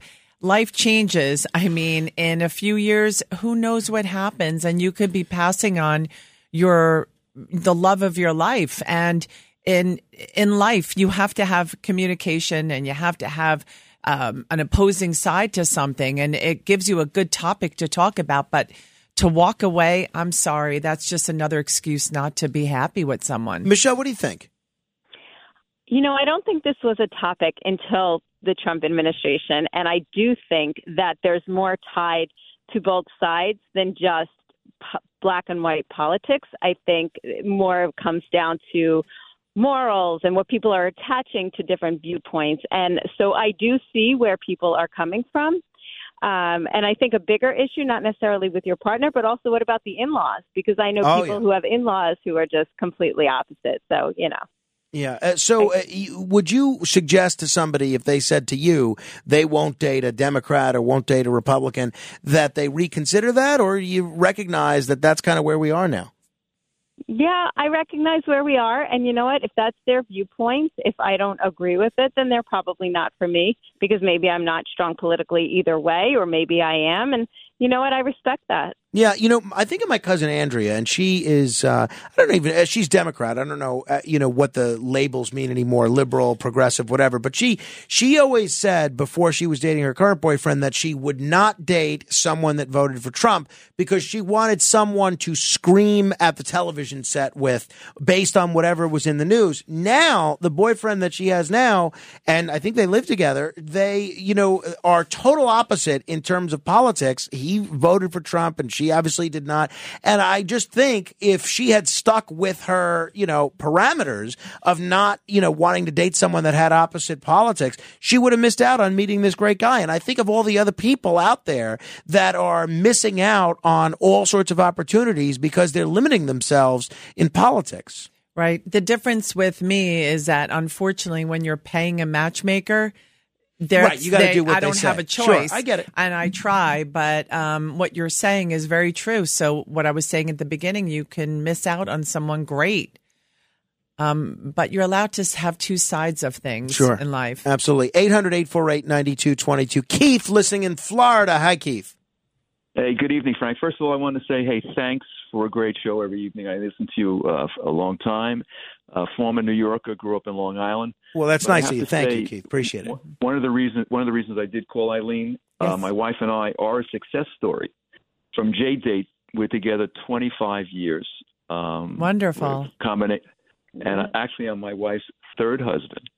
And we've been together for a long time. And just a funny story, and on any given Thanksgiving when our kids were younger, we used to have 3 ex-spouses at our house for Thanksgiving. It made it a lot easier for them not to travel. It was always an interesting situation. Wait, you would have 3. Oh, you would have 2 of your ex-spouses and 1 of hers all at the same holiday? No, other way around. It was 2 of hers and 1 of mine. My goodness! This is my second marriage. I'm Lori's third, but it's been great. We now have 5 grandchildren together. I just turned 72. We play a lot of pickleball together, still have our businesses. I still have a company, and so does my wife. And I just wanted to bring that to attention that J-Date was successful. It was in its infancy 25 years ago when we met, and when you put the Proof profiles together, they worked. But we were successful with the app. Thanks for sharing that, Keith. Hey, Michelle, a couple of things that he raises. One, if you're a woman that's looking to meet someone, say a serious long-term partner, and a fella tells you that he's been married and divorced twice, is that anything of a red flag? That's question one. And then question two is, how do you feel if a guy tells you that he still maintains cordial relations with his exes? I have that. I'm sorry, Michelle. Go ahead. Sorry about that, Michelle. I am divorced, and my ex-husband lives across the street. We still share a home in Connecticut together. My boyfriend helps him with. We have cars together. He borrows my car. His girlfriend, well, they just broke up. At my son's basketball game, I save them spots. The truth of the whole thing is my friends used to say to me, Eileen, oh my God, you guys are crazy. Actually, we're not crazy. We did it.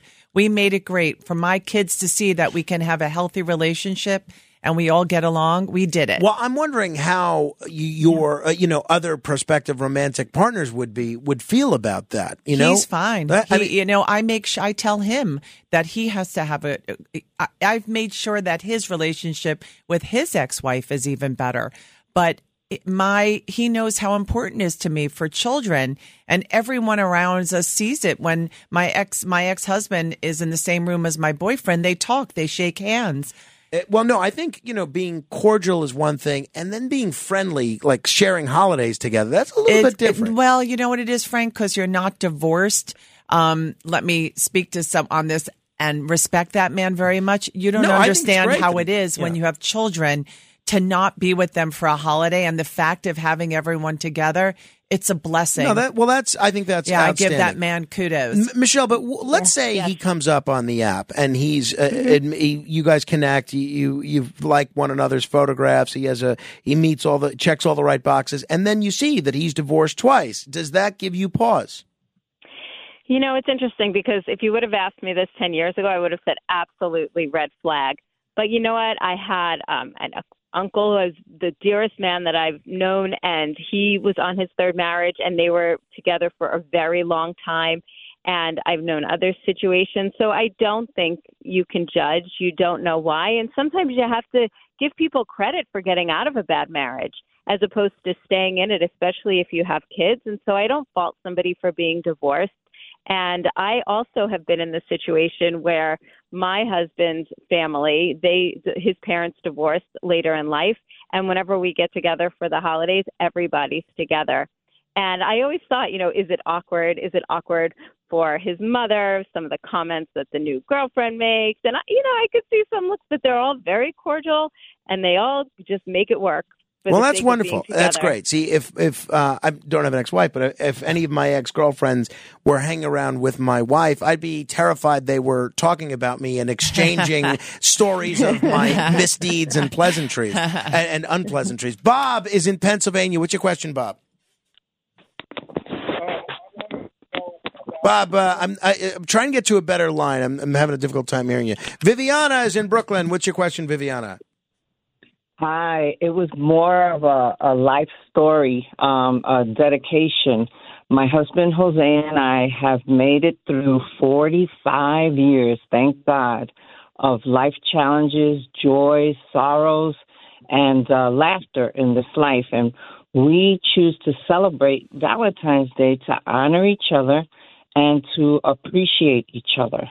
And it's funny that one of your callers had said, picked a few songs because I had said I wanted to dedicate a song to my husband, Jose, like, "You are the sunshine of my life," or "I'll always love you." Well, and what? Excuse me, I'm sorry. No, Did you want to say something? No, Frank? well, I mean, it sounds like you're doing great. I mean, I definitely, I think there are a lot of people out there that would like to have a relationship like yours, Viviana, and those are the folks that I've recruited Eileen and Michelle to try and help. But it looks like you're the aspirational relationship. I hope you have another 45 years. We're going to try to connect again with Bob in Pennsylvania. What's your question, Bob? I'd like to know where to go to meet women of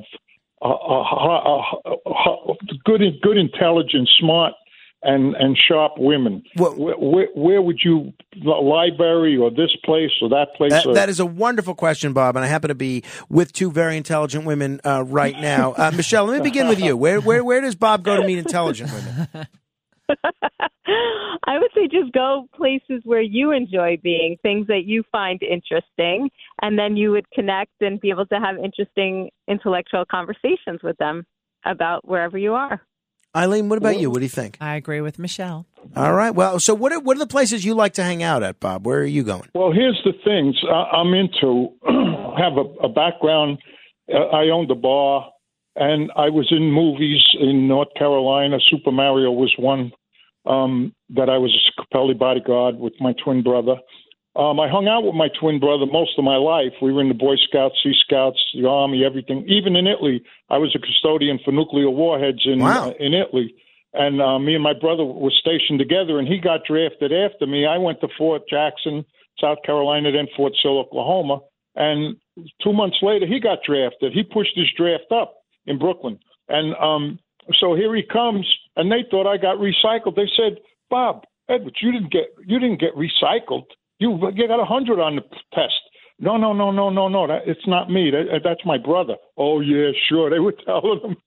So we went on and on. Now, I invented a few things in my life, and one simple was the round hot dog. You only need one bun for a barbecue. It don't roll off the grill. You make it like a hamburger patty. So then after the barbecue, you run out of you get extra hot dog buns and run out of hot dogs. So in terms of places you hang out at butcher shops, I guess, and hot dog conventions. No. In Italy, I hung out at a place where this girl I knew was a good friend of mine ended up marrying Principe Rezi Ali Khan, the great-great-grandson of Ali Khan. But Bianca, her name was. Anyway, her sister sent me a thing that she's getting married and who to this guy. Bob, is there any way you can make the story a little bit more detailed? I feel like you're leaving out a lot of detail here that we could use.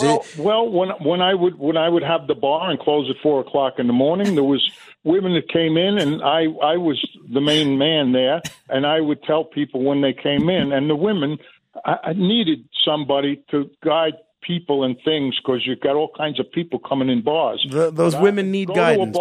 Go to a bar where it's run right and there's a guy there that can control things. And that way, like I tell them, don't sit near them to women. They want to be alone. Or stop talking like that to them women, or stop talking like that next to them women. That's not the kind of talk that goes on here. Bob, thank you. I appreciate it. And there are intelligent women everywhere lighting up our phones trying to get in touch with you. So we will connect them with you because, I mean, how can any woman resist? That's really something. To be in Super Mario Brothers, I mean, that's really, really something. Anything you want to add there, Eileen? I think that round hot dog was very interesting. That was impressive. I mean, that's a great first date thing to mention, isn't it, Michelle? That reminds me of me sitting at a sushi restaurant just eating wasabi without realizing it, as one of my dates was just going on and on and on.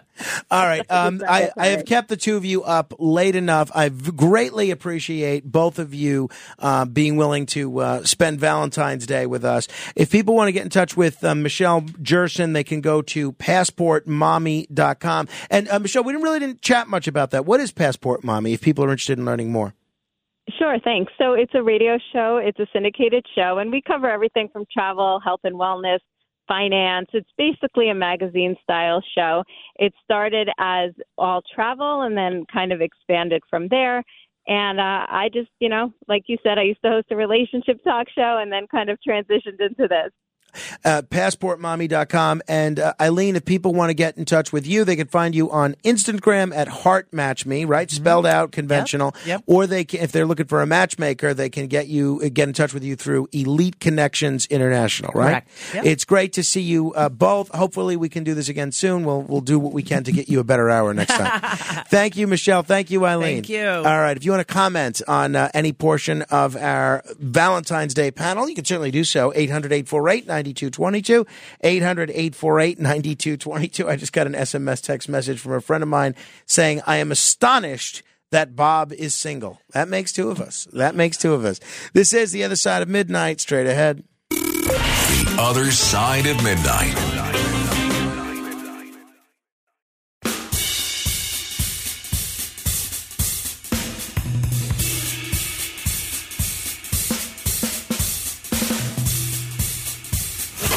It's The Other Side of Midnight with Frank Morano.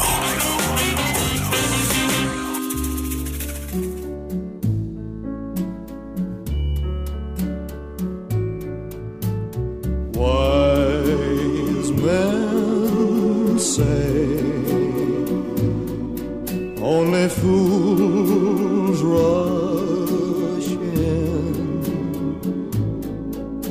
but I can't help falling in love with you.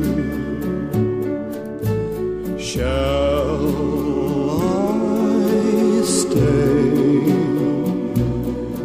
Would it be a sin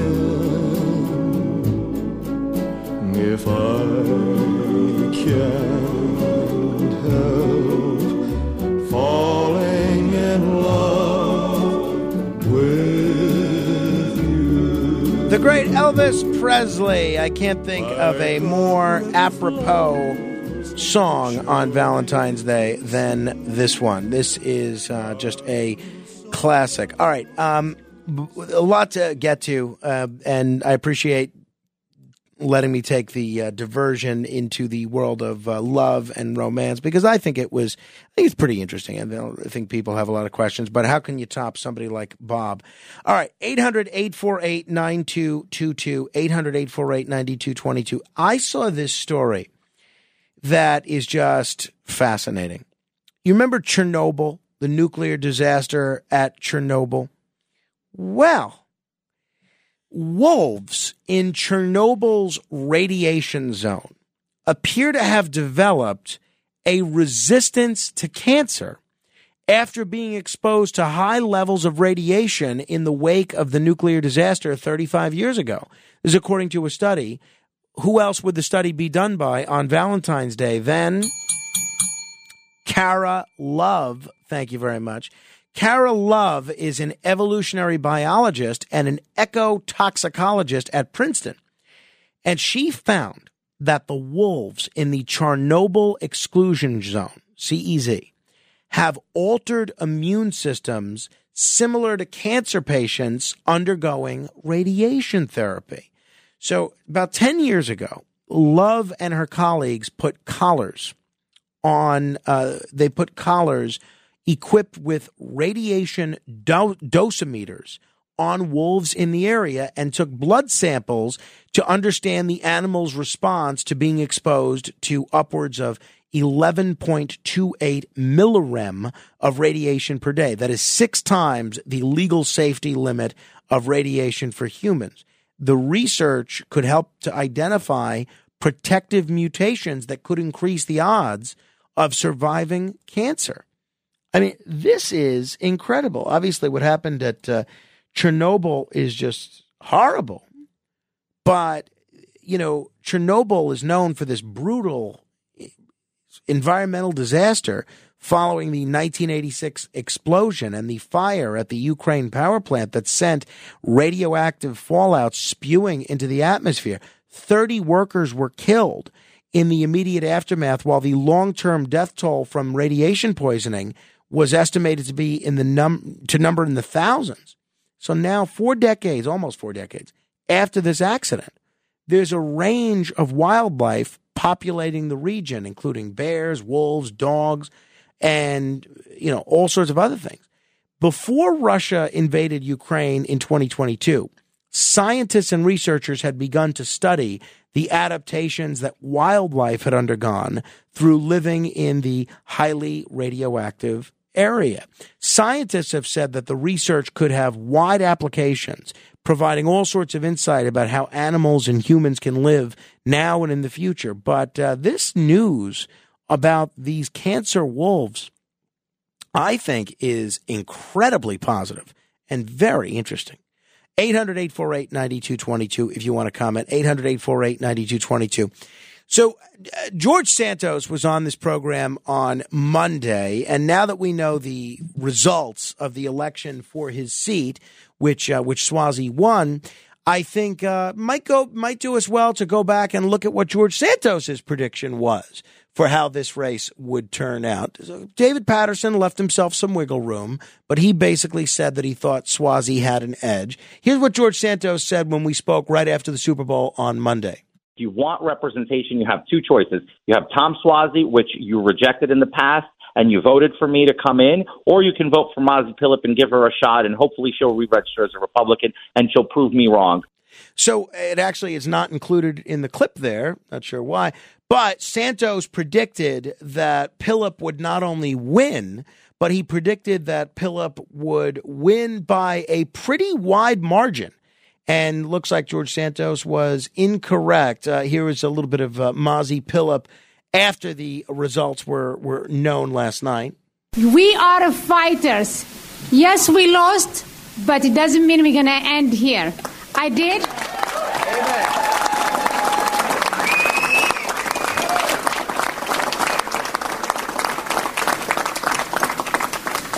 I did call my opponent. I congratulated him. So there we have it. And we'll see what happens next. All right.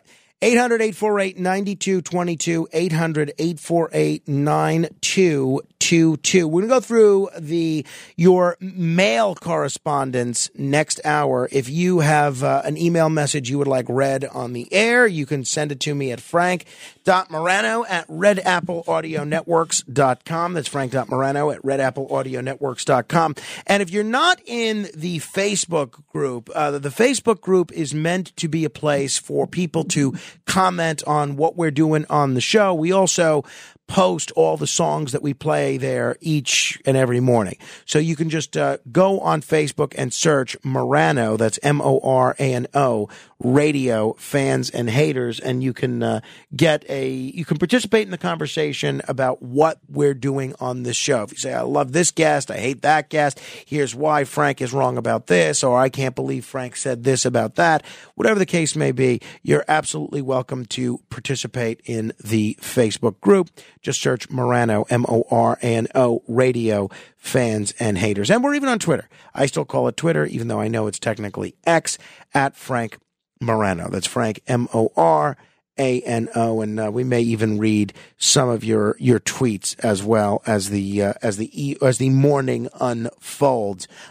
Oh, and there is a really interesting story coming out of the Super Bowl that we didn't touch upon that I had no idea was a story.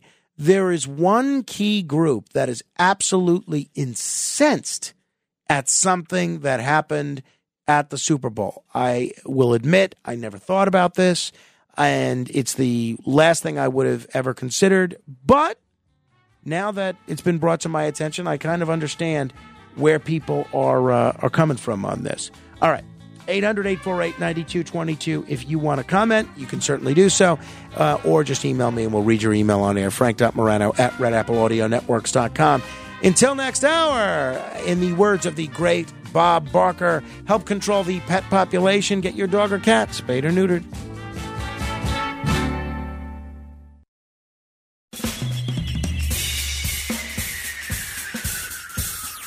This is The Other Side of Midnight with Frank Morano. They're running a strange program, y'all. Now, here's Frank Morano.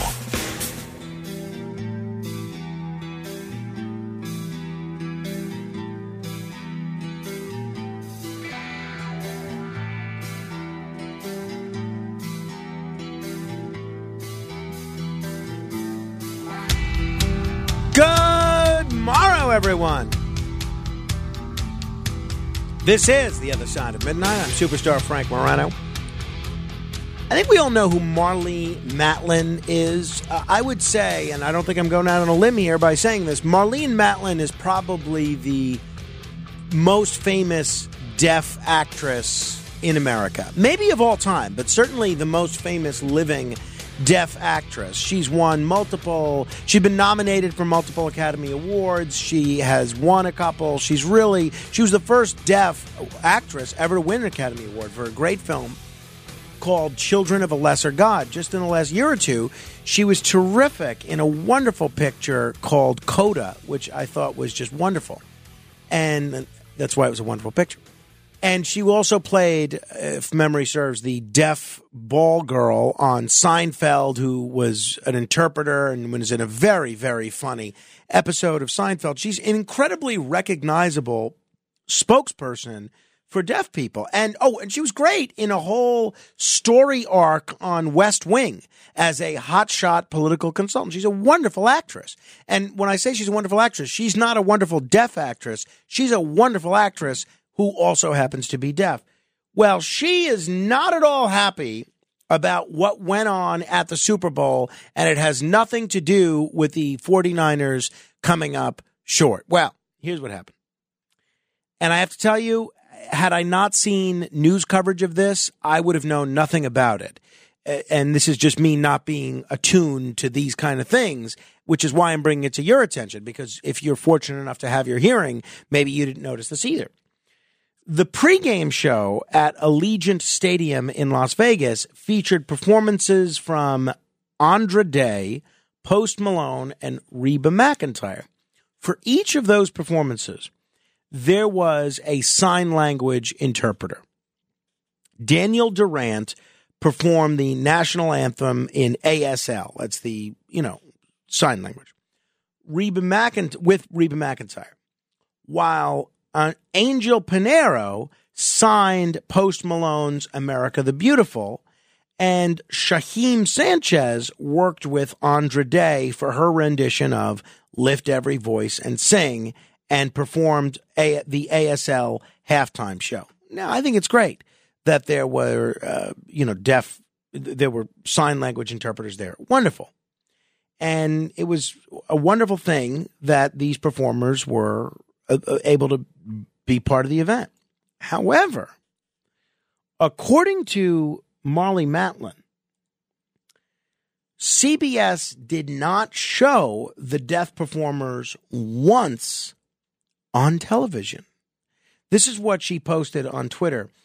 I am absolutely shocked CBS for introducing the deaf performers at today's pregame Super Bowl and then not showing even 1 second or more of their performance, as has been the tradition for the last 30 years. Representatives for CBS did not immediately respond to requests for comment as of yesterday. And on social media, once she posted this, it lit up a firestorm. One person responds, wholeheartedly agree. CBS, you have the technology, use it to uphold your company values as an inclusive organization, or is that just on paper? Because how hard is it to present the ASL interpreters on screen? Another person writes, I think it was absolutely ridiculous to introduce and not show the performers. Yeah, so I think that is strange. They introduce these sign language interpreters, these sign language performers.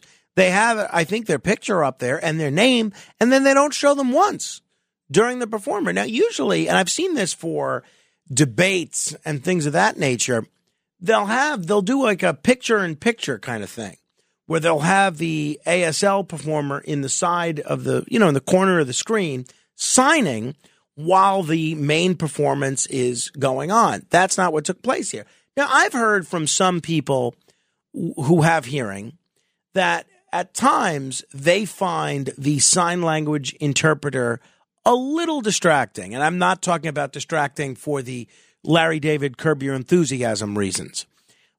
They find it distracting because, it takes away something from the performance. But I don't see and I don't feel that way, but I've heard others say that. I don't see why they couldn't provide a quick glimpse of the sign language performer. Even if you didn't want to have them in the picture-in-picture the whole time for all three of those songs, what would the harm be of having them up there just a little bit? Now, I try to play devil's advocate and see all sides of this, and I'm thinking, well, maybe they think everybody that's watching the game that is hearing impaired has closed captioning on. And maybe that's kind of the rationale that CBS is using. Oh, what do they need the sign language for when they've got closed captioning on there and it puts a printout of the words almost in real time? The problem with that, though, is it's really not in real time. It's a little delayed, that closed captioning. So I kind of get where Marlene Matlin is coming from. One user writes, we all could learn so much by seeing them, and we know they could easily do a split screen to show them both at the same time. It's, again, not something I thought about at all until I read all the news coverage of this yesterday, but I totally get why she's upset about this. And Marlene Matlin, in addition to being the first deaf actor to win an Academy Award, she's been an advocate for the deaf community throughout her whole career, and she's done this, her whole career. Called out companies for their lack of accessibility to the deaf. And look, I think she's got a legitimate beef here. Curious what you think. 800-848-9222, 800-848-9222, if you care to comment.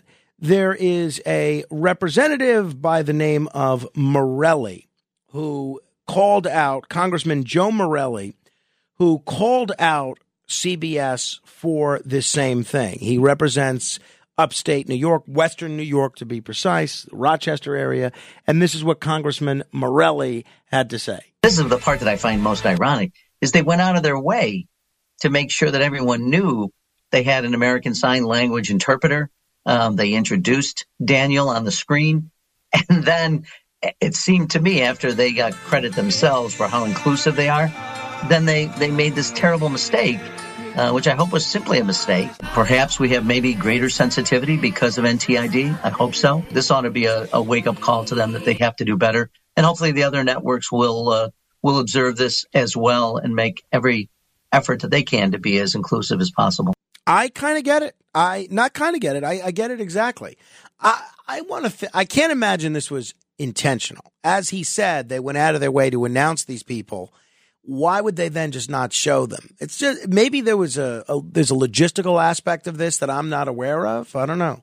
800-848-9222. That's 800-848-9222. If you don't get the Curb Your Enthusiasm reference, a couple of years ago when they were doing the play Fatwa, which I think is one of the funniest seasons, there was a very funny episode, which you should go back and watch if you have Max. There was a very funny episode where the sign language interpreter has a very large breasts and she shows a lot of cleavage, and people said they found it distracting because everybody was focused on her bosom instead of on the show. And then they get this person as a sign language interpreter for the wedding, and it is similarly distracting to a lot of the men that are watching the wedding ceremony. It's a very funny episode, but 800-848-9222 if you care to comment. By the way, I've seen now the first two episodes of Curb Your Enthusiasm. Love them both. I think they are both very funny, and it's a little different, than what they've done previously. They're in another place, another state, another city, and it's a little bit different, but it's not too different. You still have a lot of the key cast, and if you haven't seen the first two episodes, I won't spoil anything. There's a couple of little nuggets. If you're, they took a shot at my friend Rudy Giuliani, which, honestly, Rudy Giuliani's got a pretty good sense of humor, so I don't even think he'd mind. But if you're somebody that is easily offended by people taking shots at politicians that you like, and that's going to bother you, you've been warned. I still think it's fine, even if you like Rudy, which I do, to laugh at an episode that might poke fun at him. It's taking place in Atlanta, which I think is interesting. And I'd never been to Atlanta until last year. That was one of the 53 places that I visited in 2023.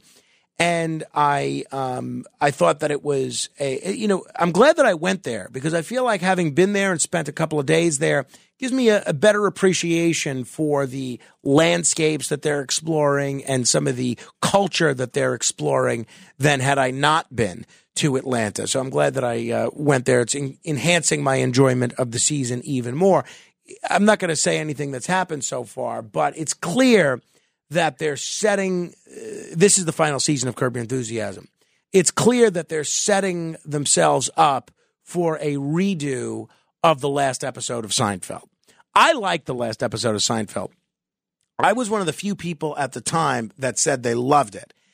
In years past, in the last few years, I've heard all these people say some version of, oh, I didn't like the last episode when it aired, but now when I go back and watch it, I like it.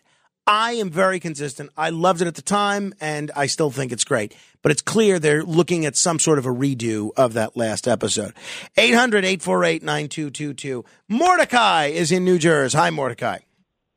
Hey, Frank. I just wanted to comment, piggyback off of what you were saying before with the closed captioning.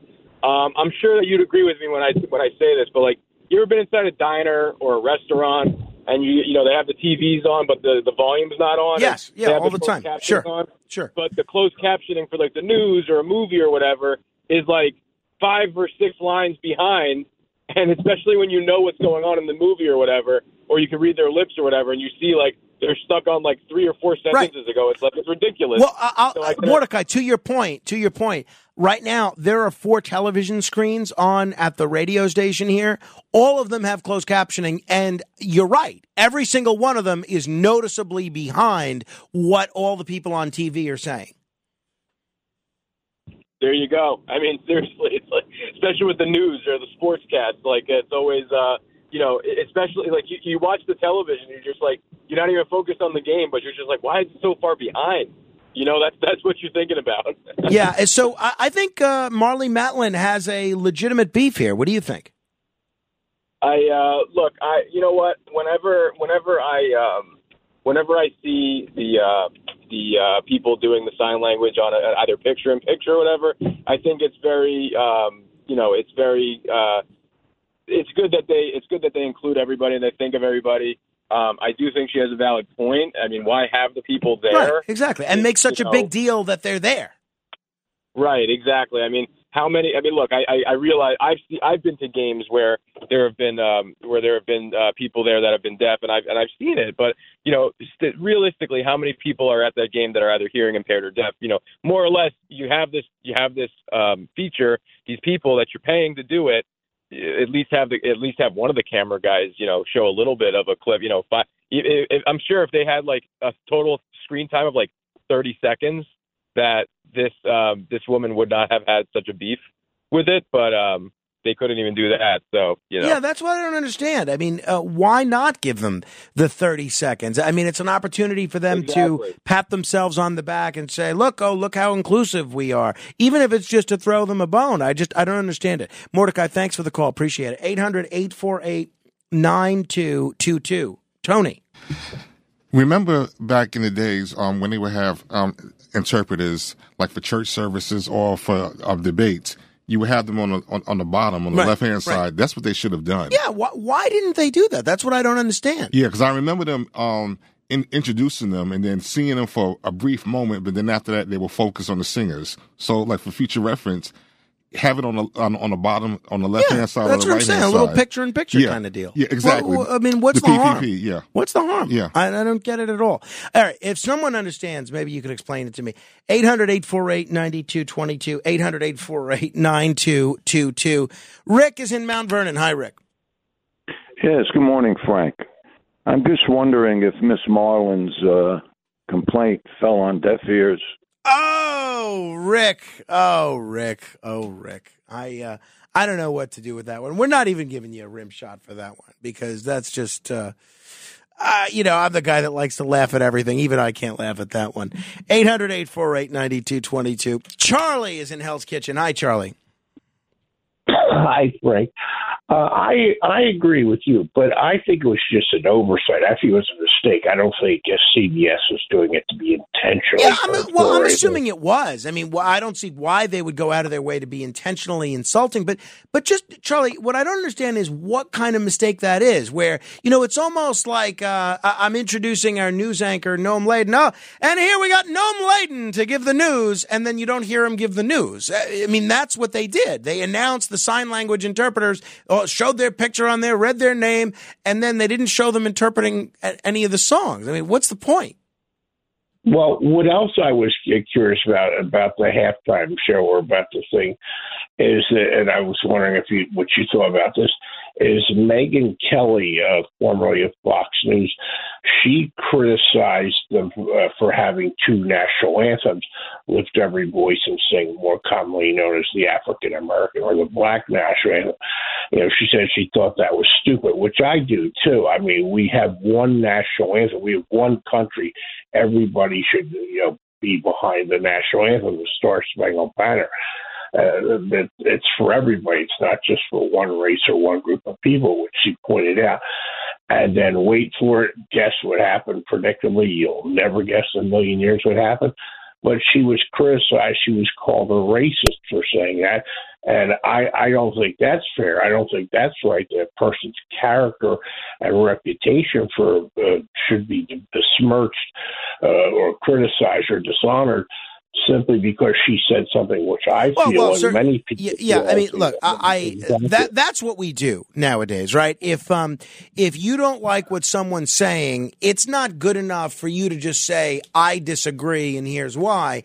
We then have to say, you're a racist or you're Hitler or you're an anti-Semite. Now, I think reasonable people can have disagreements on all sorts of issues. It doesn't make somebody racially insensitive or anti-Semitic or anything like that. Unfortunately, that's the go-to. And it's unfortunately why I think those words, Nazi, anti-Semitic, racist, they've come very close to almost losing all meaning, because now we hear those words and those terms used all the time when it's not conduct that is racist or anti-Semitic or anything like that. And I find it really objectionable. Now, as far as what she said, I did see that, and I didn't pull the audio because I didn't think we were going to talk about it. But I disagree with her. I mean, I actually agree with George Santos when I asked him about this on Monday. I don't think there's anything wrong with the song "Lift Every Voice and Sing." If you look, first of all, they don't bill it when they have the singer come out. They don't say, "Oh, well, before we get to the real national anthem, here's the Black national anthem." They don't say that. They say, here to perform "Lift Every Voice and Sing" is whoever was performing it. If you listen to the lyrics, if you read the lyrics, they're beautiful. It's all about freedom. It's all about liberty. It's all about, it's all about faith. It's a wonderful, wonderful song. First of all, it's a great sounding song, but it also has a great message. If anything, I would have thought the people that would have been so upset about it were the secularists that would bristle at any mention of heaven or faith. It's a beautiful song that a lot of people view as empowering. So I don't think, and really, if you look at the lyrics, there's nothing racial about it. There's nothing referring to race in the song at all. If somebody wants to take some solace out of that song and get something out of it, why not? But there's nothing offensive in the song at all. There's nothing anti-American. There's nothing anti-national anthem. They don't call it the Black national anthem. They say, here's "Lift Every Voice and Sing." If you want to call it that, that's fine. They're not billing it as a competing national anthem. If you were going to do a thing where you're going to say, all right, we're not playing the national anthem anymore. We're not singing the national anthem anymore. Instead, we're just going to sing "Lift Every Voice and Sing." Yeah, okay, I've got a problem with that. But nobody's doing that. I have no problem with the addition of this. But I also think it's great that Megyn Kelly expressed her view, and I don't think it makes her racist in the least. 800-848-9222. JR is in Brooklyn. Hey, JR. Hey, good morning, Frank. How are you? Great. So this may not be this may seem a little wacky, but remember the sign language interpreter for Mayor de Blasio? Vaguely, yeah. Vaguely, but a lot of people do. He was like a wild-haired guy with glasses. Oh, actually, yes, I do remember him. Yes. I think that the people from this who are performing sign language oftentimes are more entertaining than the person who is actually speaking. And the people who are entertained, the entertainers are like, I'm not going to be one-upped by anyone. Oh, so you think maybe that's partially the reason? You think maybe the singers didn't want to share the stage with No, not so much that. I think that the network and the NFL wants these celebrities on the television to have as much screen time as possible. Interesting. I don't think it's Post Malone saying, "Hey, I don't want a sign language interpreter here," because a lot of musicians have sign language interpreters on stage with them. The Grateful Dead has one, and it's really fun to watch because you can see her like performing and dancing at the same time. So I think it's a network is doesn't want to take away from the star time. So unlike what the previous caller said, you don't think this was simply an oversight. You think this was a strategic decision. I think there's room to argue that it's a strategic decision. Okay. Well, I think it's more strategic than you think. I think they're really behind that. The aspect of this that makes me think that maybe you're right is that CBS didn't immediately issue a statement saying, "Oh, we apologize. This was an oversight and it'll never happen again." If it was just a mistake, I think that would have been the statement that they would have put out there. But maybe you're right. Maybe this was. But here, you run a professional entertainment show on the radio every morning. Sure, there's room for error here or there. This is the Super Bowl and it's CBS. They don't make visual AV mistakes. A rarity. Well, I mean, first of all, you remember a few years ago, the lights all went out. I mean, not that was the fault of the TV people, but Correct. They did lose power for 20, 30 minutes. That was a pretty big faux pas.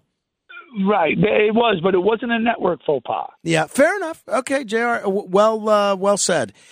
800-848-9222. In a moment, I will tell you why, unlike every other day that I'm here, where I am loving every minute of doing this show, and I would do it for hours and hours and hours, I am going to tell you why I cannot wait to get out of here and go home. We're also going to go through your mail correspondence. You can email me at frank.morano@redappleaudionetworks.com. That's frank.morano@redappleaudionetworks.com. This is The Other Side of Midnight. Straight ahead. The Other Side of Midnight with Frank Morano.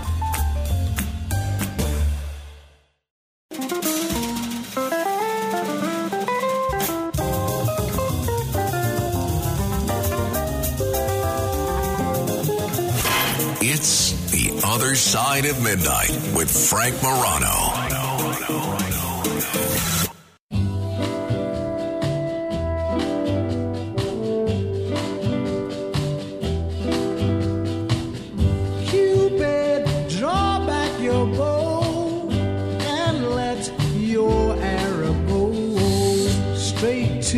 My lover's heart for me,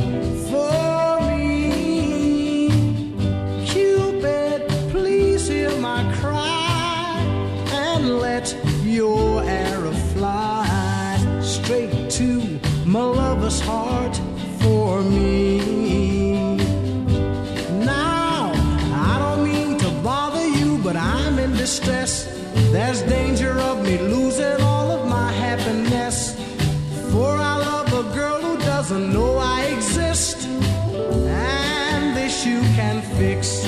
So, Cupid by the great Sam Cooke. It's not his birthday as far as we know, but this is a Valentine's Day bumper music selection from Ben, the board op and producer at KMOX, one of the great radio stations in the history of America, literally, and a station that we are very, very proud to be heard on every day, and a historic station, which is an anchor in the Midwest. Honored to be on, and I appreciate that Ben actually listens to the show. A lot of board ops, they'll have the show on in the background. Everything's kind of automated, and they kind of mentally check out. At least Ben is participating. See, they get me at KMOX. Steve Moore, not the economist, but the general manager at KMOX, he gets this show. He was really an early advocate of getting this show carried every day. He said, I like that it's not all politics. You get so much politics during the day. So my thanks to Ben and Steve Moore and everybody over at KMOX, a wonderful, wonderful radio station. All right. Let me briefly explain to you what is going on in my house. There are two cats that are in a state of Cold War. My office is East Berlin. My wife and I, our bedroom is West Berlin. The rest of the house is Checkpoint Charlie. So we have two cats currently residing with us. We're working on finding a home for one of them. We have two cats that cannot stand one another. If they're ever at liberty, Ed, the new cat, will go after Prissy, the skittish cat who we've had for, the entire time we've been in our house.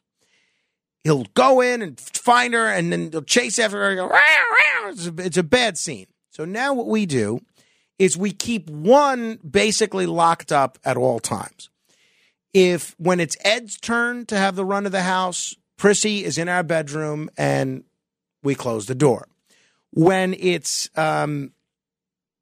Prissy's turn to have the run of the house, which is at night, right now, for instance, we keep Ed in my office and we close the door.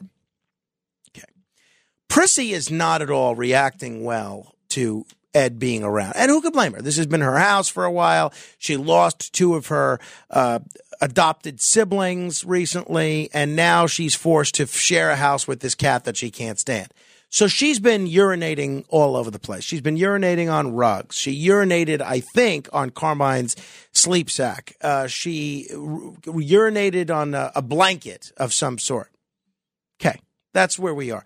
And honestly, and if you're a cat person, maybe you won't agree with this. I think there are honestly few stenches that are more offensive and more rancid than cat urine. It's an absolutely revolting stench. So, again, my opinion, you don't have to agree.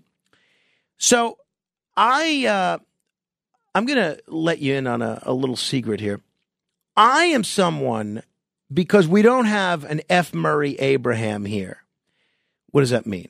We don't have somebody that's an outfit tracker. You remember the episode of Curb Your Enthusiasm we played the clip of recently where, F. Murray Abraham is in the show and he's got a big issue with the fact that Larry wears the same pants, multiple days in a row.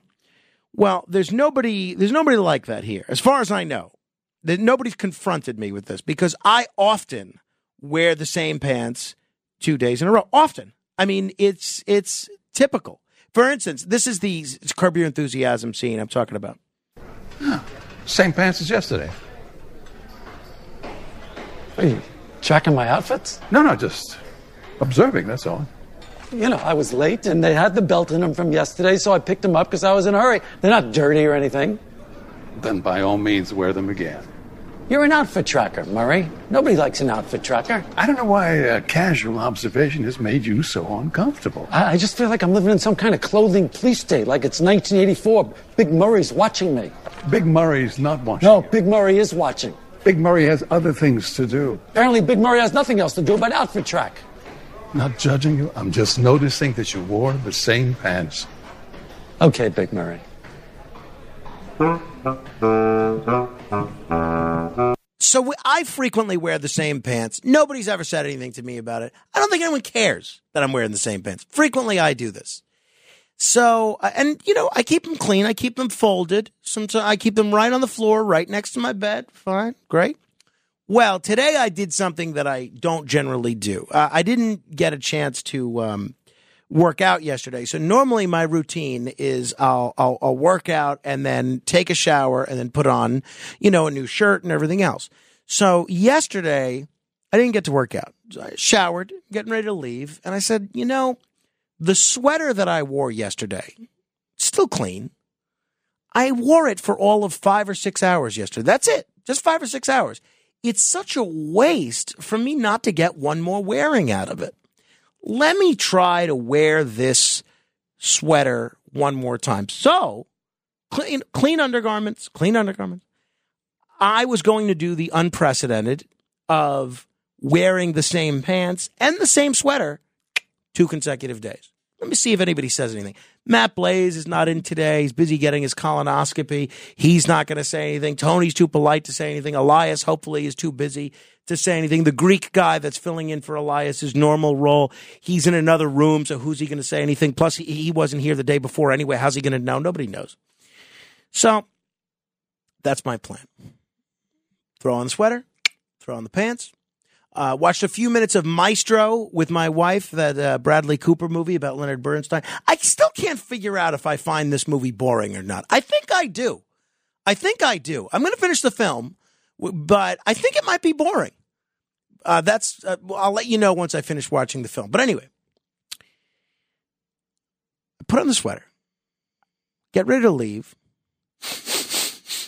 and I smell something weird. And now I'm so paranoid because I know of this perpetual state of cat urine that I'm living in now.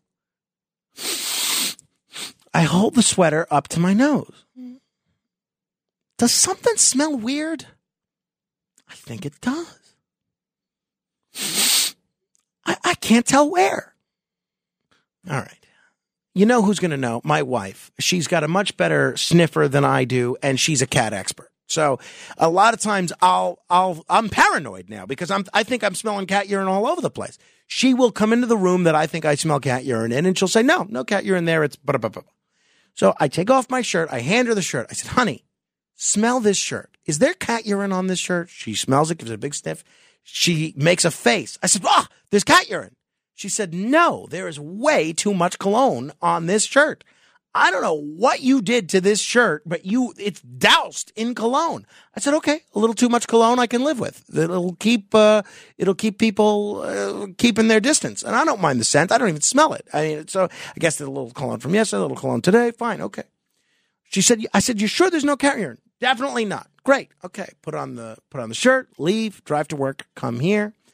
And I settle in, start working on the show, making notes. And I happen to sit in a chair that has Curtis's Guardian Angels jacket in it. Now, Curtis lives with 17 cats, and he's also, again, Curtis is a very close friend, and today's, by the way, the anniversary of him setting up the Guardian Angels. Congratulations. Happy anniversary, Curtis. He's not the most attentive when it comes to personal hygiene. And he thinks that this workplace is his closet. So he leaves his jacket on the back of the chair that I'm sitting in. I said to Dominic Carter, I said, hey, is Curtis here? No, haven't seen him. That jacket's been there the whole time. And I smell something again. I said, I smell something. I said, it's got to be Curtis's jacket. It's either sweat or because, he's running around all day long, fighting crime, doing his thing, or it's cat urine because he lives with 70 cats. I take the jacket off the chair, I place it in another room. And then I still smell this cat urine. I still smell it. I'm sniffing all over different parts of my shirt. I can't identify it on any part of my shirt. And then I realize, right before the show, I realize that there looks like there's a stain on my pants. Now, it's tough to tell because my pants are very dark navy blue. They're almost black. I'm telling you, now I see it. There's cat urine on my pants. The reason my wife did not smell the cat urine on my shirt is because there was no cat urine on my shirt. But unbeknownst to me, this whole time, I have been wearing pants that are doused with cat urine. And I will tell you, that is all I have been smelling for the last 3.5 hours. I was terrified when Eileen Fisher was in here, sharing a studio with someone that could smell anything. Poor Noam Laden has no idea what he's in store for next hour. This smells awful, awful. Now, what am I going to do?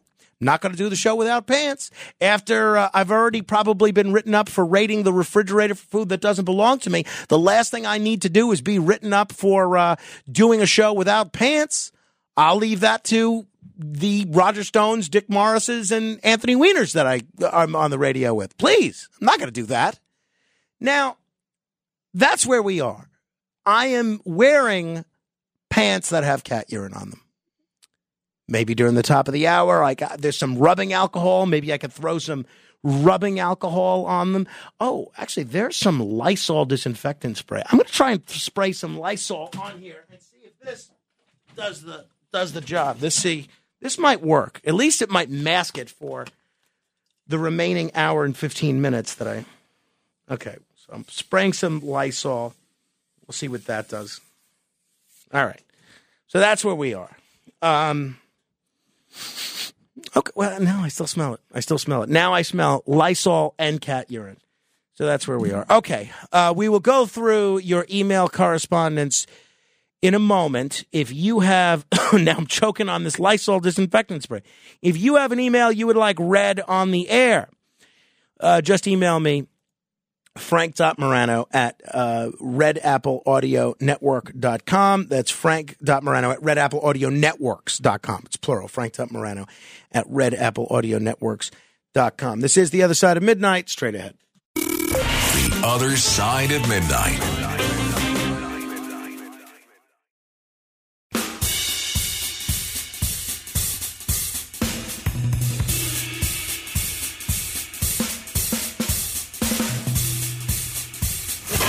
It's The Other Side of Midnight with Frank Morano.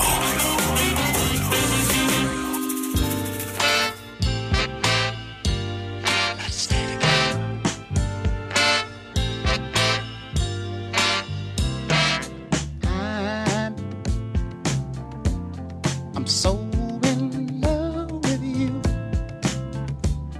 Whatever you want to do is all right with me. 'Cause you make me feel so brand new. And I want to spend my life with you.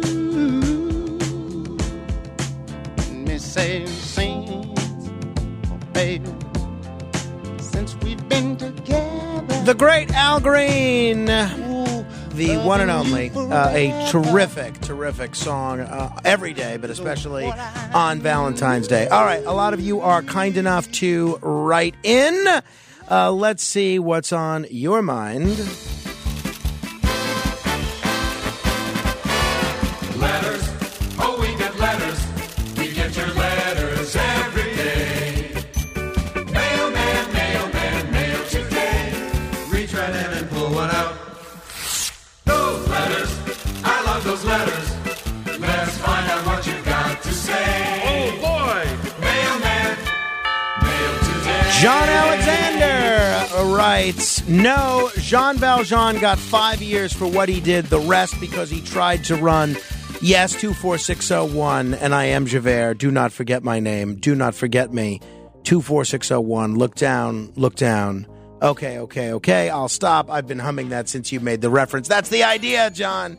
That is the idea. Joe in Ronkonkoma writes, how did you do on your football boxes? I hit a quarter and I hit halftime, and I did pretty good this year. Well, that's good. I won $200. I was horizontal to a winning box. This was, I used some of the money that I won from my football pool for the season, and I bought two $50 boxes. So I spent $100, and I won $200. So I netted $100, which is just fine with me. That was the only bet I placed on the game, and it was a winning one.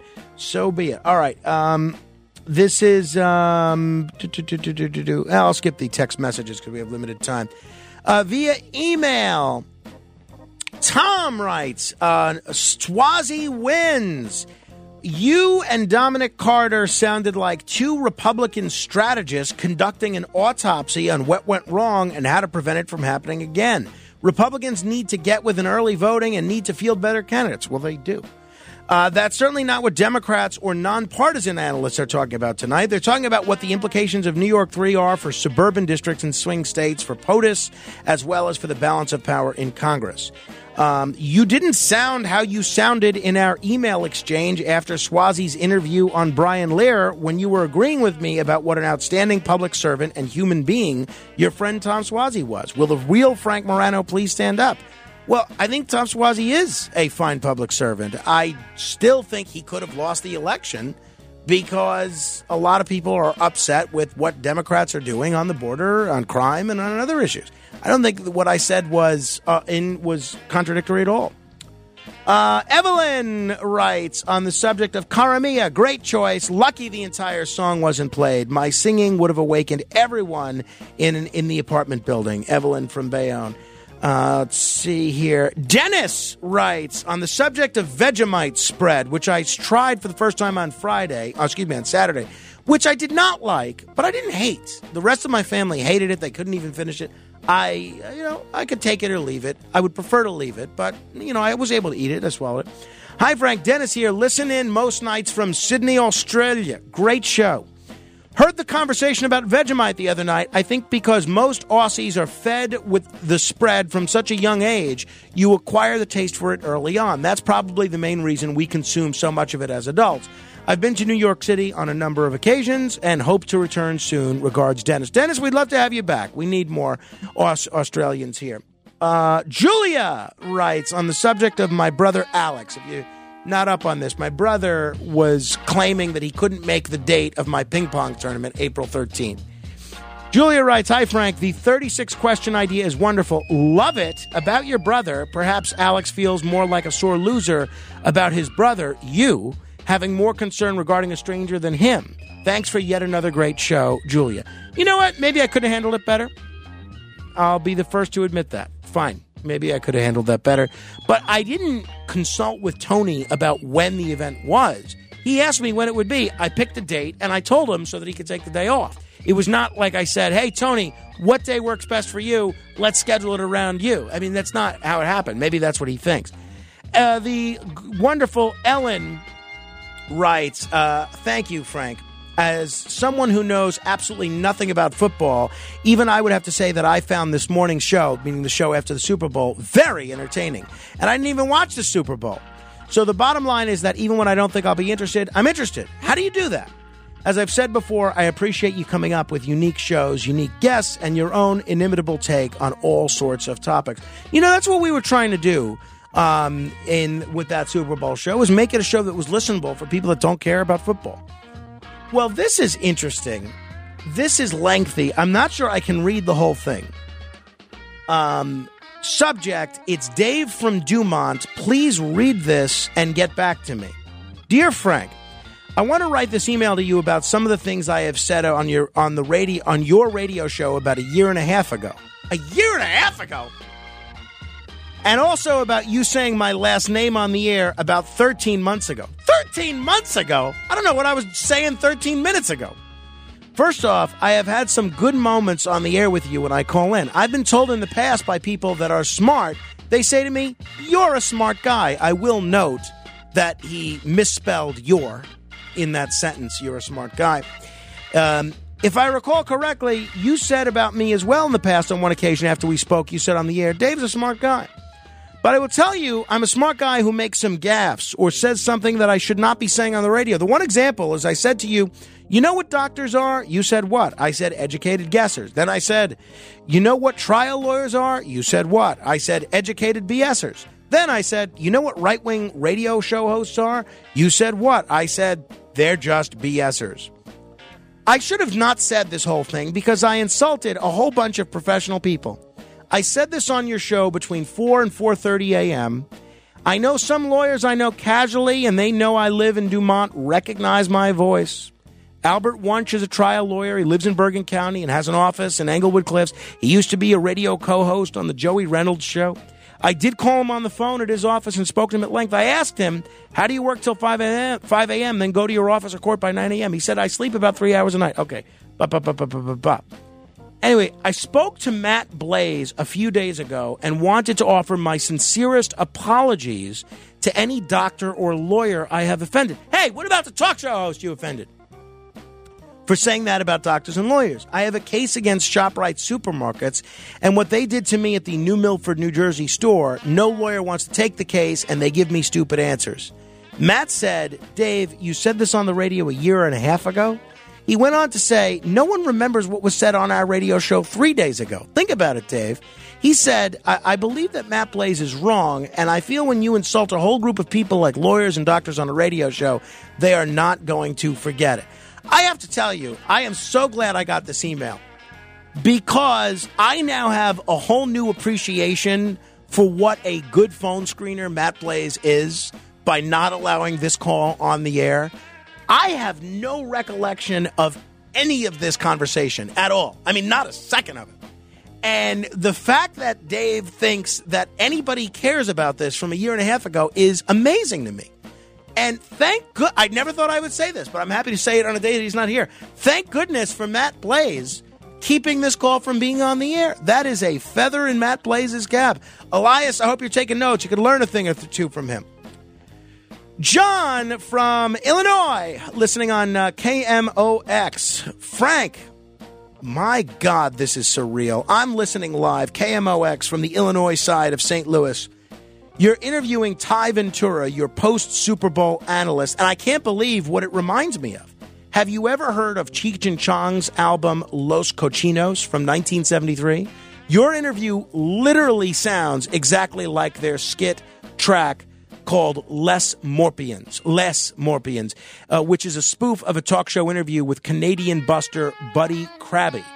Ty's voice, timbre, phrasing, and pace of talking is precisely as Cheech and Chong's skit. Of course, being a Minnesotan would be darn similar to a Canadian, but damn, it's like you owe them royalties.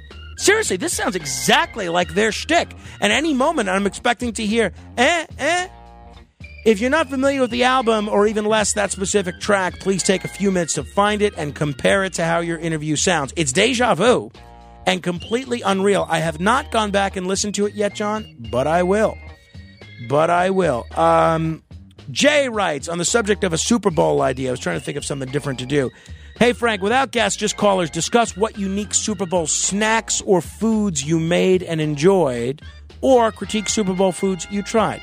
2, everyone loves Mr. Sky, but I'd love to hear him debate a football game instead of talking about the sky. It's a good idea. I'll ask him about it next time he is, the next time he is on the program. We'll talk football. All right. That's about it here, although I have some other good things to get to. I'll save those for the next edition of... Another letter from our listener, Dave. All right. Lisa, Neil, Larry, I will get to you after the top of the hour. And if you are listening to this program in a market that does not carry all 4 hours of this program, well, the first thing you need to do is tell your station that they should be carrying all 4 hours of the program. But then the next thing you need to do is subscribe to the podcast. You can just search The Other Side of Midnight on any podcast app, hit the subscribe button, and you get all 4 hours of this program downloaded to your phone each and every day. And we give you 2 ways to listen. You can either listen to the whole show if you want to listen consecutively, or if, let's say, you're on in a market that only carries the first 3 hours, not the fourth or the middle 2, whatever hours, you can pick which hours you didn't hear. There's a description of each hour, and you say, oh, I didn't hear the hour where Frank was doing 1,000 jumping jacks. Let me go back and listen to that hour. And you can do that. But the most important thing is rate us, subscribe, and tell a friend. Until next hour, keep asking questions.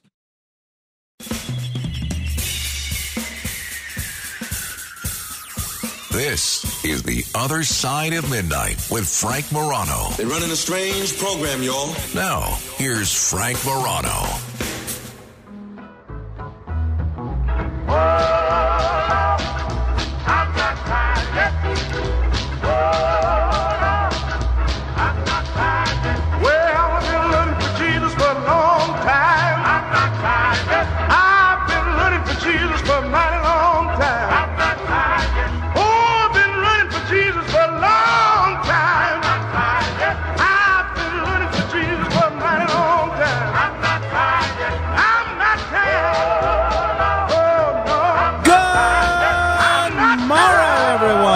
This is The Other Side of Midnight. I'm Frank Morano. We still have our poll on Twitter at Frank Morano. What makes more of a difference to your daily routine today? Valentine's Day or Ash Wednesday? And so far, Ash Wednesday is winning. Not a lot of votes on that question, though. Perhaps it's due to the reason David cited. He tweeted, there really should be a third choice for those of us who don't feel anything about either one of these events. That's fine. That's, I can totally, that's a valid criticism. Absolutely. All right. Going to get back to your calls in a moment. Here's a story from a couple of weeks ago that I don't know if you saw, but I wanted to bring it to your attention because I do find this somewhat concerning. Maybe this is just the nature of the beast. The TSA, the Transportation Security Administration, the TSA sparked privacy concerns after unveiling plans to roll out controversial facial recognition technology in over 400 U.S. airports soon. TSA is apparently in the early stages of deploying its facial recognition capability to airport security checkpoints. That's according to a spokesperson talking about this very ambitious program.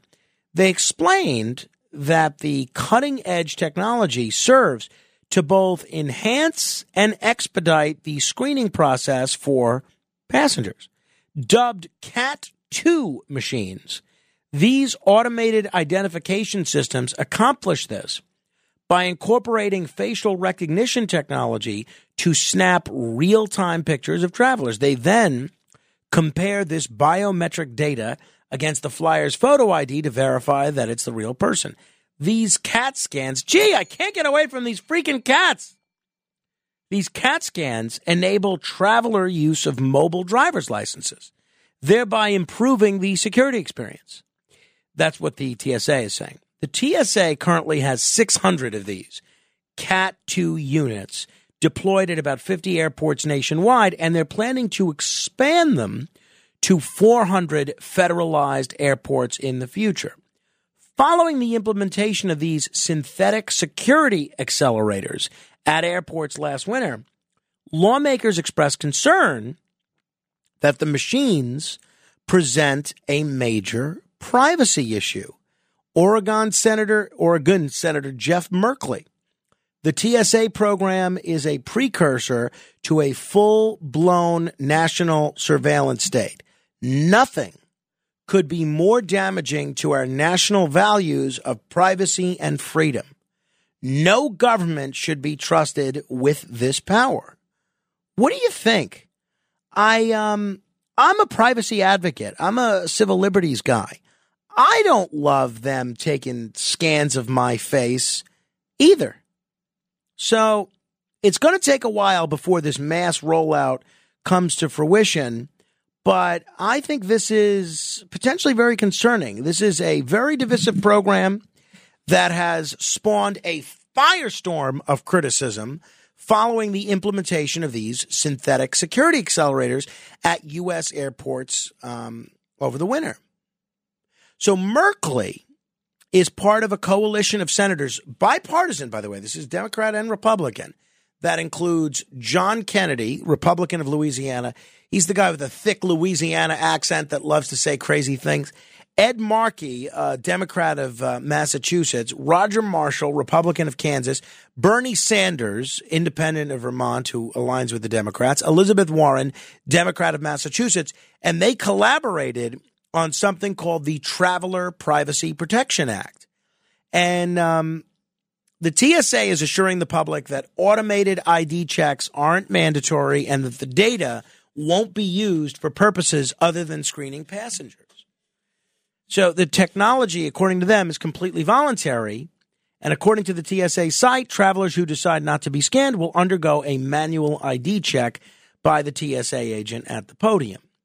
And as far as these privacy violation implications, they declared that the technology is solely used to automate the current manual ID checking process and will not be used for surveillance or any other law enforcement purpose. Let me go on record as saying I don't believe them. I think it absolutely will be used for both surveillance and law enforcement purposes.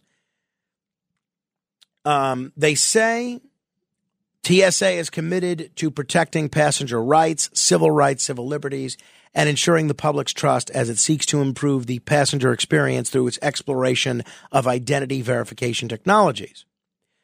I think this is a load of hooey. I think this is terrible.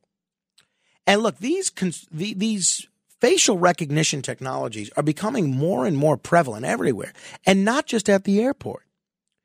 Concerns about this facial recognition software, they've popped up everywhere. In December, Rite Aid, which I think is now bankrupt, but Rite Aid was banned from using the technology for 5 years to settle charges with the Federal Trade Commission that it falsely flagged thousands of customers as potential shoplifters. You see, that's what I'm worried about with this. I'm worried that, I'll be trying to go through the airport, trying to hop on my flight, and they say, hey, sorry, you look a lot like Joey D'Angelo, the mobster. Nope, sorry, you can't fly. That's kind of what I'm concerned about here. Also, just, I don't know. I don't want you keeping a record of my facial features and things of that nature.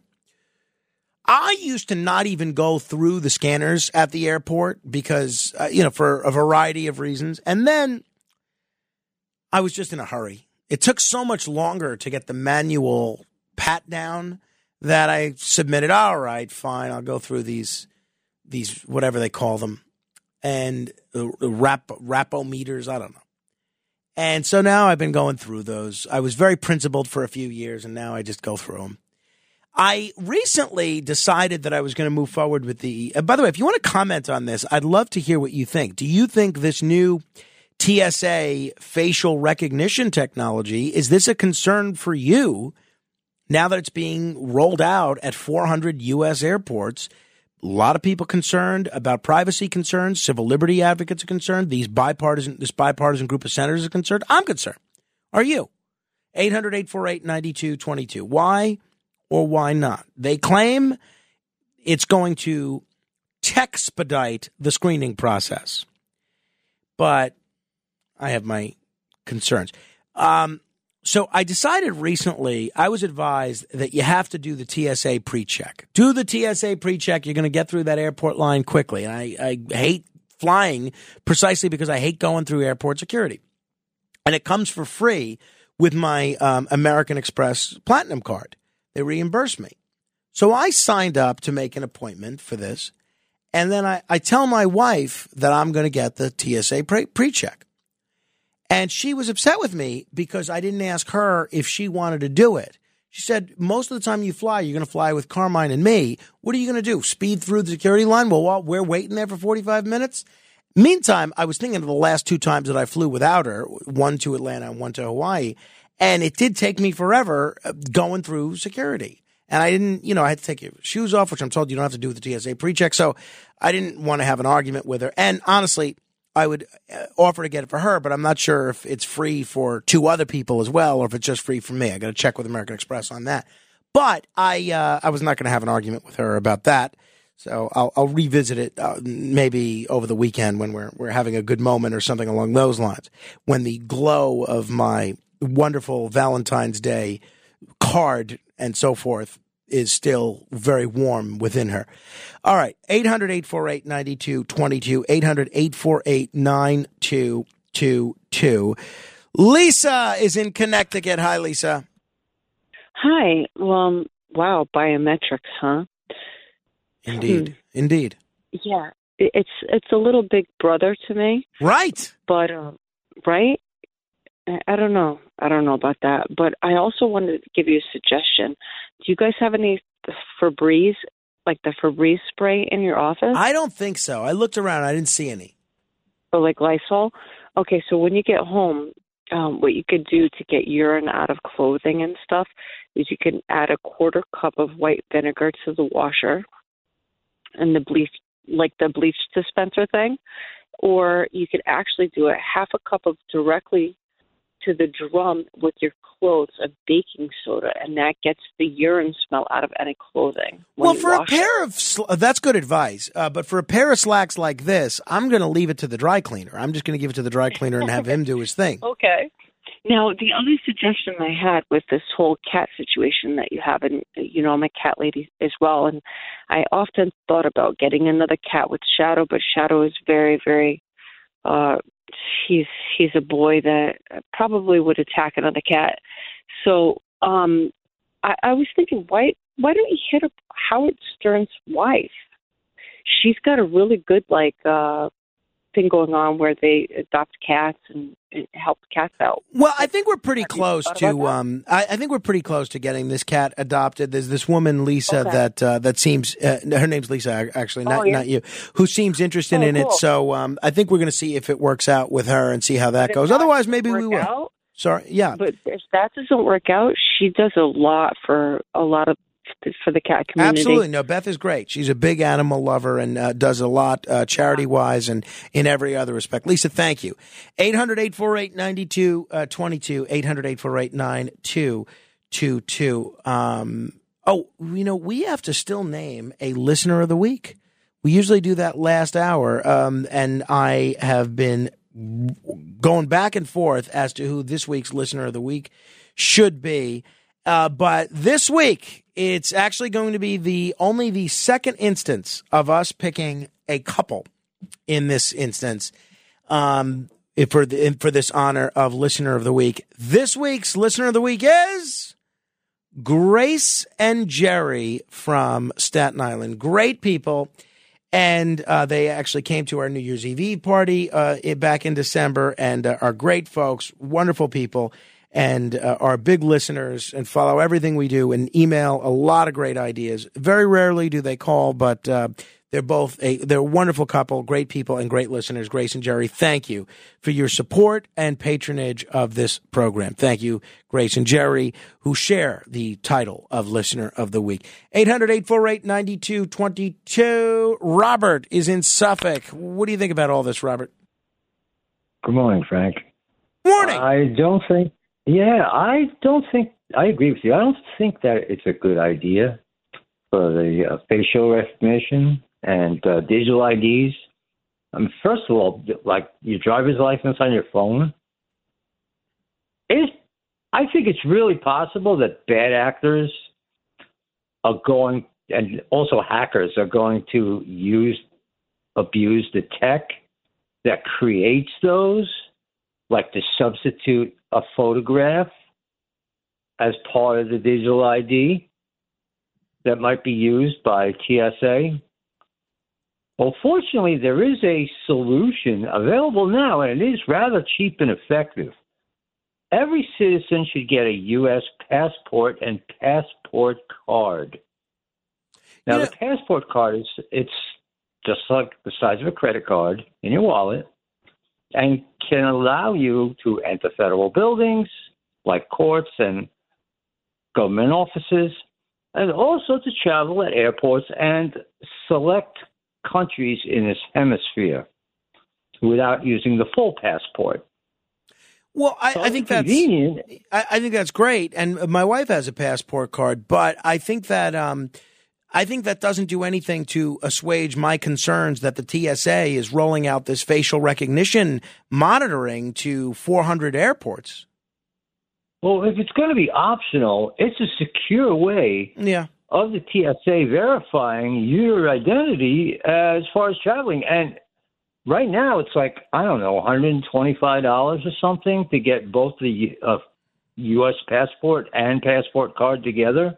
When you apply, you have to apply for both at the same time and send in the required forms, like at the post office, they'll take two pictures of you, and you send in your ID, and then they will send your ID back and like your birth certificate and stuff, and they'll give you the passport and passport All right. card. Well, it's an idea, Robert. I'm glad you mentioned that.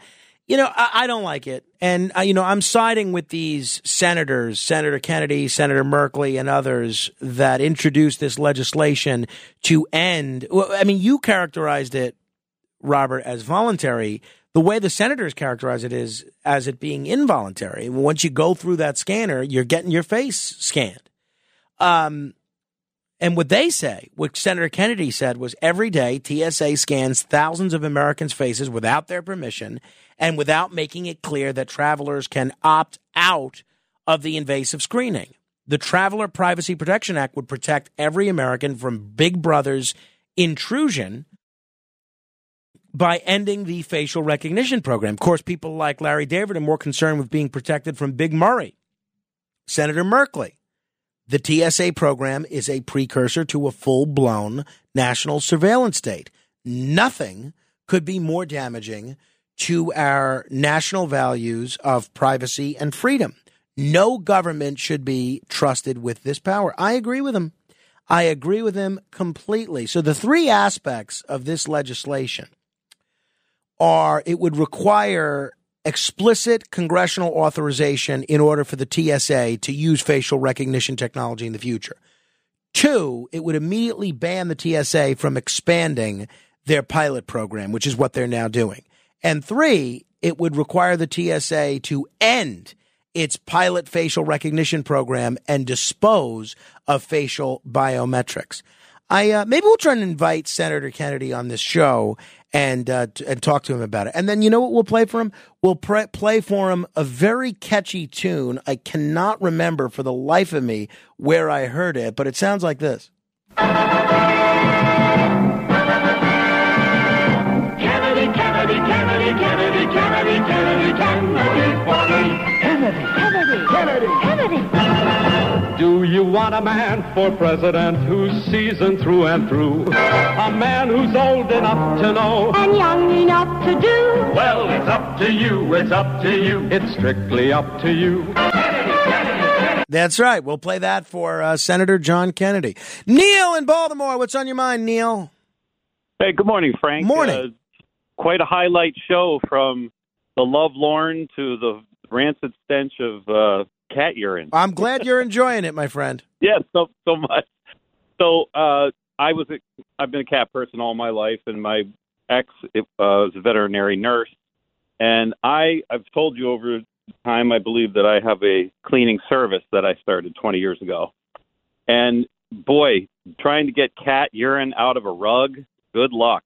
I've seen many a rug replaced. No, we had to throw at least one, I think 2 out. Yeah, that's right. And the other problem I think that you're going to have with your cat that is your home cat is that she may not stop doing that even after the other cat is gone. Oh, you're kidding. That could be a problem for you. Yeah, I felt bad about knowing that fact. But also, when I would do cleaning for people that had pets, I'll tell you what, dog hair, if that gets in a vacuum, it's got to be thrown out as well because they can just get completely destroyed. But I also had another idea, maybe to collaborate with Lisa on a project. I don't know if you've ever had listeners collaborate on anything, but I thought maybe if I could leave my number for her, maybe we could. All right, well, you've got my email, right, or my text? I'm not sure if you put I'm going to put you on hold, and Elias will give you my email. Email me, and I'll connect you with Lisa. 800-848-9222. Aldo writing of the TSA situation.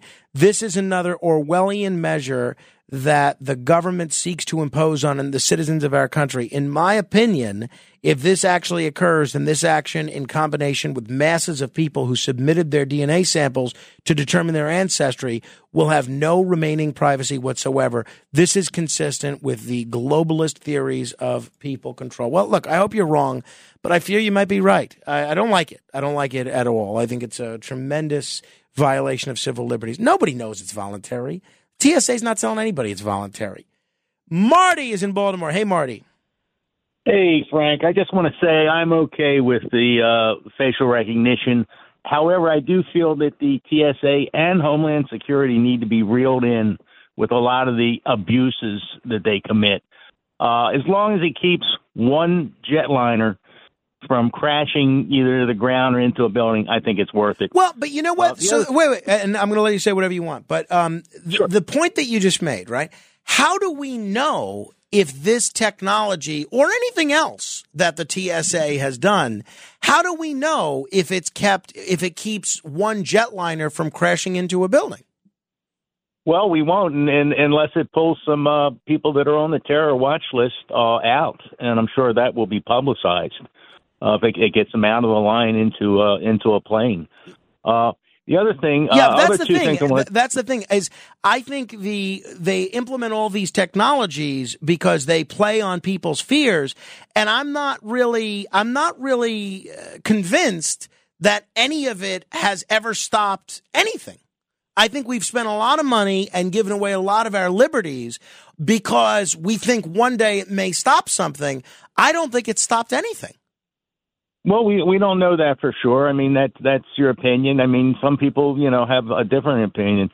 The other two things I want to talk about you really quickly is I don't think a Valentine's card is going to make up for you not taking your wife to Hawaii. Well, no, but she had the option to come to Hawaii. She didn't want to come. Oh, she did? Yeah. Well, no, what happened was it was my brother was getting married there, and we had a 6-month-old at the time, and she didn't want to leave our baby with someone else, and she didn't want to take a 6 or 7-month-old on a 12-hour flight. So it was her decision not to come because of logistics. So I just went basically for a couple of days, basically for the wedding, and came back. Oh, okay. That's my mistake then. The other thing I want to tell you, the only thing worse than cat urine on your clothes is what a male cat will throw on a piece of furniture and you sit in. That is 100 times worse than it's a maggot gagger. Oh, jeez. Oh, right. Oh, my goodness. Thank you, Marty. 800-848-9222. 800-848-9222. Marnie calling from KMOX in St. Louis. Hi, Marnie. Hi. Why don't they use this facial recognition on the border for the illegals? That's an idea. Well, first of all, I think the border is so porous that a lot of them are getting through without any sort of checkpoint or anything. But how about at the places where there actually is, a checkpoint at the border and there is security that people go through? I think that's a great idea. I mean, how often have we seen instances of people who've committed crimes and then they've been repatriated back to their country only to sneak into the country again? So while I don't think it does anything to help catch the people that are just sneaking in, it does maybe prevent some people that are trying to get into the country. I think that would work if it was done in conjunction with hiring more border security agents and more security at the border in general. Certainly a better use of the technology than at the airport to spy on me. I'll tell you that. 800-848-9222. Larry is in Brooklyn. Hi, Larry. Hi, Frank. The problem with the cat is that your wife is a speciesist. The human species come last. When I hear about what you had to go through with your pants, first of all, it's bad enough that you had to fold your pants and keep them on the floor. They should be on a chair. But you have to deal with that's my urine? fault. My fault. What? Yeah. That's my fault. I mean, no one told me to put it on the floor. I could have hung them on a hanger, certainly. Yeah, well, the point is, I've heard this stories about your wife not wanting to put cats outside before. I mean, cats do very well outside. If you have that much of a bleeding heart, get a barn or a shed where the cats can hang out in. I mean, the fact you shouldn't have to go through this. This is not normal. Well, I mean, look. I hear what you're saying. But believe it or not, there are some people in this world that are even worse off than me. So save your tears and save your charitable contributions for them. Noam Laden joins us straight ahead to break down the news. And boy, oh boy, are there some interesting stories you are going to want to hear today. We'll hear them straight ahead. The Other Side of Midnight with Frank Morano.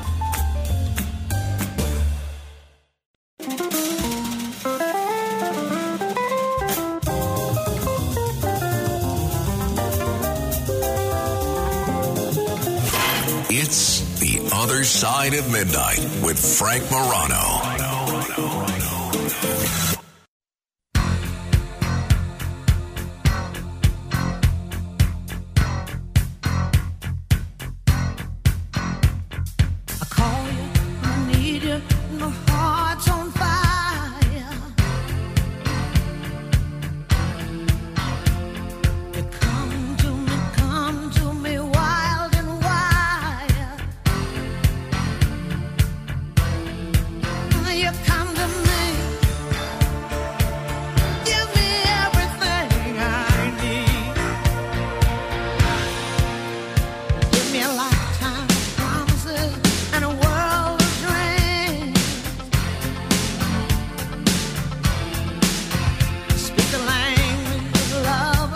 This is the great Tina Turner. This is a birthday bumper music selection from my friend Linda.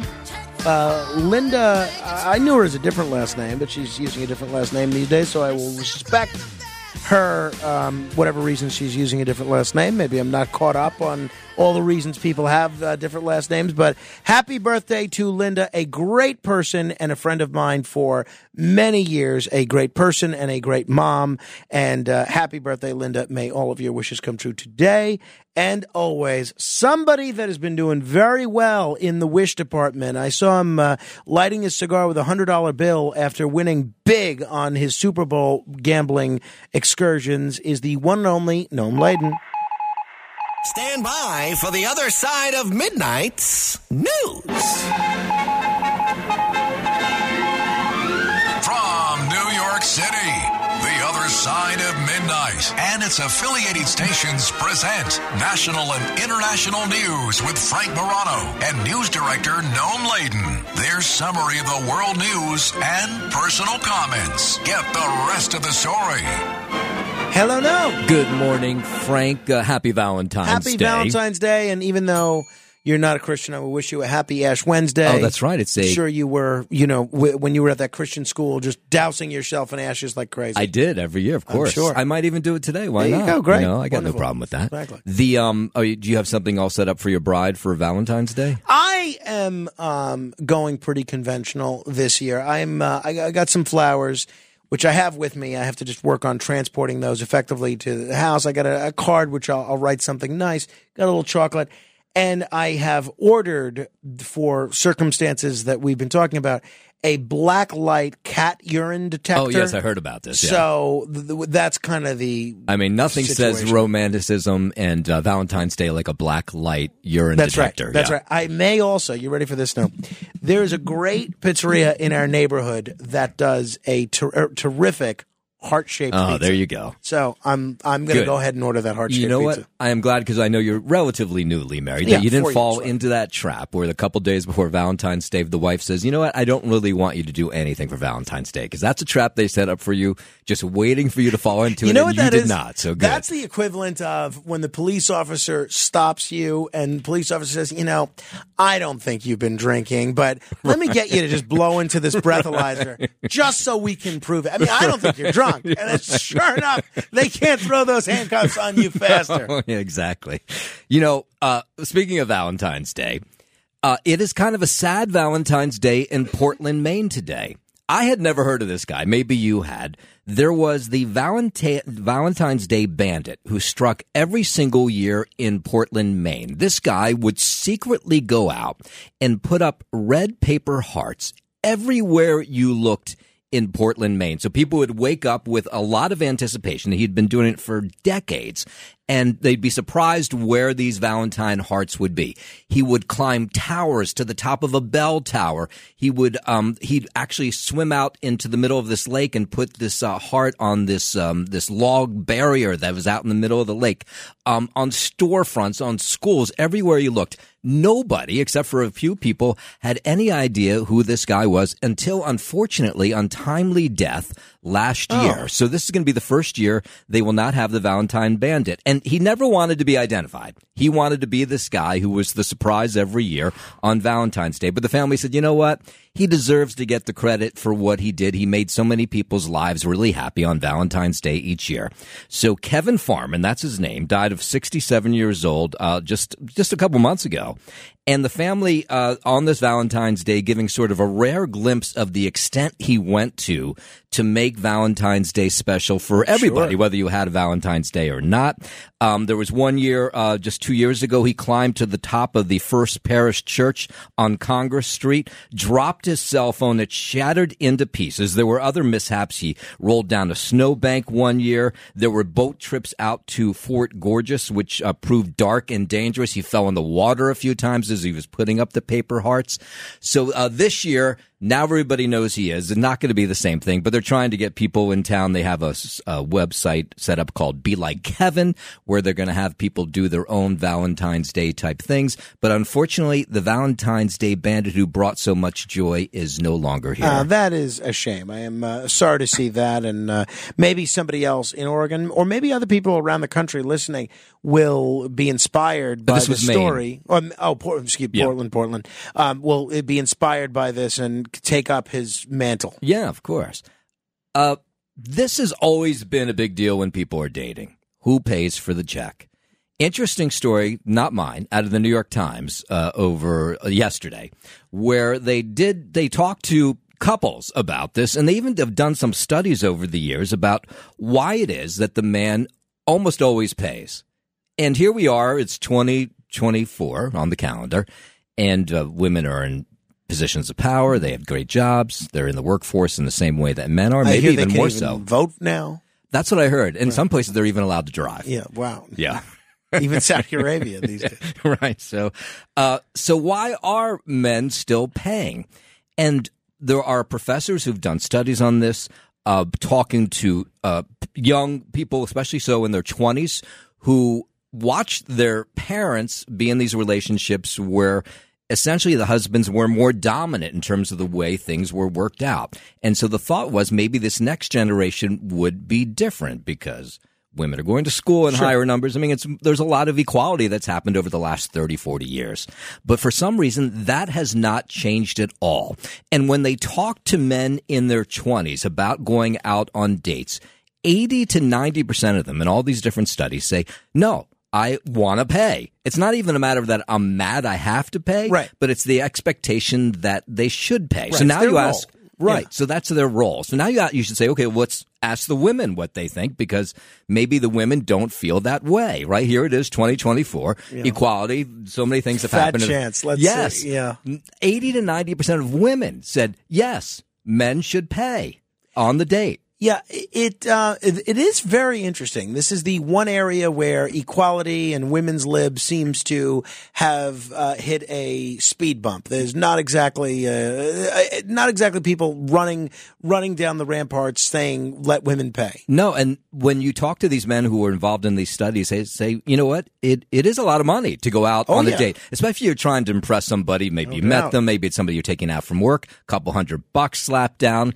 Now, I will say this. With most of these couples who took part in these studies, they say if the relationship advanced past a couple dates and they started to get to know each other, the couples were more likely to share a check and not have one person would pay for it and the next person would pay for the next one. So it did equal itself out. But on those first couple dates, 80 to 90% of the time, the man pays. And there's a lot of examples where men said that they would leave to use the restroom. The check would come, and sometimes the women would pay, and that would just outrage them to no extent that the woman would Well, pay. you can't do that. You got to be smooth. You got to give your credit card to the waiter while you're on the way to the restroom. Yeah. Well, especially if you really want to be the person Yeah, who pays. no, that's the move. Yeah. That's the move. So nothing's changed, by the way, when it comes to courtship. Not Men at all. still have to pay on this No Valentine's doubt Day. about it. Not surprised at all. Valentine's Day, a huge day for people to get down on one knee and ask their loved one to marry them, right? This is not unusual. It's become Christmas. All the Okay. big holidays Yeah, are a big yeah, one, yeah. but Valentine's Day may be the biggest one.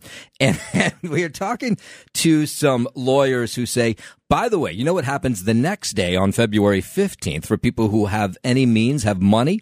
The next day after they ask their girlfriend to marry them, they'll call the lawyer and they say, I need you to write up prenups. The days and weeks after Valentine's Day are huge for lawyers who write prenuptial agreements. They say this has been happening a lot in the last 10 to 20 years, especially when people are getting married just a little bit later. They've accumulated some wealth along the way, and now they're deciding to get married. They want to protect that wealth. And so prenups have become huge in the end of February for the legal business. Wow. They're writing them up as well. Will be tomorrow, I guess. They'll start writing them up after Valentine's Day. You give the engagement ring. Now it's time to make sure you protect your assets. There you go. Nothing's Nothing- like more romantic than after asking your spouse to marry, or soon-to-be spouse to marry you, to then say, hey, by the way, I want you to sign off on this agreement so I can protect my assets. That is it. No prenup for you, I imagine. No. Well, No. I had nothing. I had nothing to protect. Yeah, same. Yeah, Exactly. But I do know a fair amount of people who were asked, and one is a very close friend of mine. He said he was really just devastated when she presented him. Oh, she presented him with Yes, prenup. she Interesting. came from She comes from a family of means, and her father encouraged her to get him to sign it, and he did in the end. But he said at first he thought, you know what, I don't want to marry this person. Interesting. That they don't trust me. Very interesting. We'll have to explore that as a future segment. Yeah. Thank you, Noam. And now you know the rest of the story. So I just got a Facebook message, and you can message me as well on Facebook at facebook.com/MoranoFan from Linda, whose birthday it is. And she said, she has the same last name as I knew it, right? It's still Linda Padell. But here was my confusion, right? So she's married to my friend Jeff Padell. And here's my confusion. She now on Facebook goes by Linda Glore. Now, I never knew her as Linda Glore, but why is she changing that name on Facebook? I thought maybe in advance of Valentine's Day, maybe they went their own way and she doesn't want to be identified as Linda Padell. So, of course, she's Linda Padell, and she's sending me now a note reminding me of where I know her. Linda, of course, I've met you 1,000 times. I know exactly where I know you from, but I appreciate the reminder nonetheless. All right. I'm going to share on Facebook a really nice photo of my son Carmine building a snowman yesterday. He had a good time in the snow, and this one is school was closed for him, so he went out with my my dad and stepmother and built a snowman. I'm going to share that on Facebook.com/MoranoFan. But I was wondering about the snow shoveling situation yesterday, and I was concerned that the snow would stop while I was still sleeping, which would lead to a situation disastrous in any event, where either I would be woken up prematurely and not get to finish my slumber, or I would or my wife would have to go out there and shovel. And this was not good shoveling snow. This was very heavy, very wet, very thick snow. It was not the light, fluffy snow that you can just push out of the way, kind of using your shovel as a snow plow. That's my favorite type of snow to shovel. This is the snow that you have to get under, and you have to really exercise an enormous amount of strength and effort to just lift it up. And you can't do a lot at a time because it is so dense. So it would have been a disaster if my wife had to shovel it. Anyway, what happened? My wife goes out to begin the prospecting of the shoveling process while I'm still asleep, and everything's shoveled. Walkways shoveled, driveways shoveled, sidewalk shoveled. Our neighbor across the street, Adam, had his son, Dean, shovel the entire block.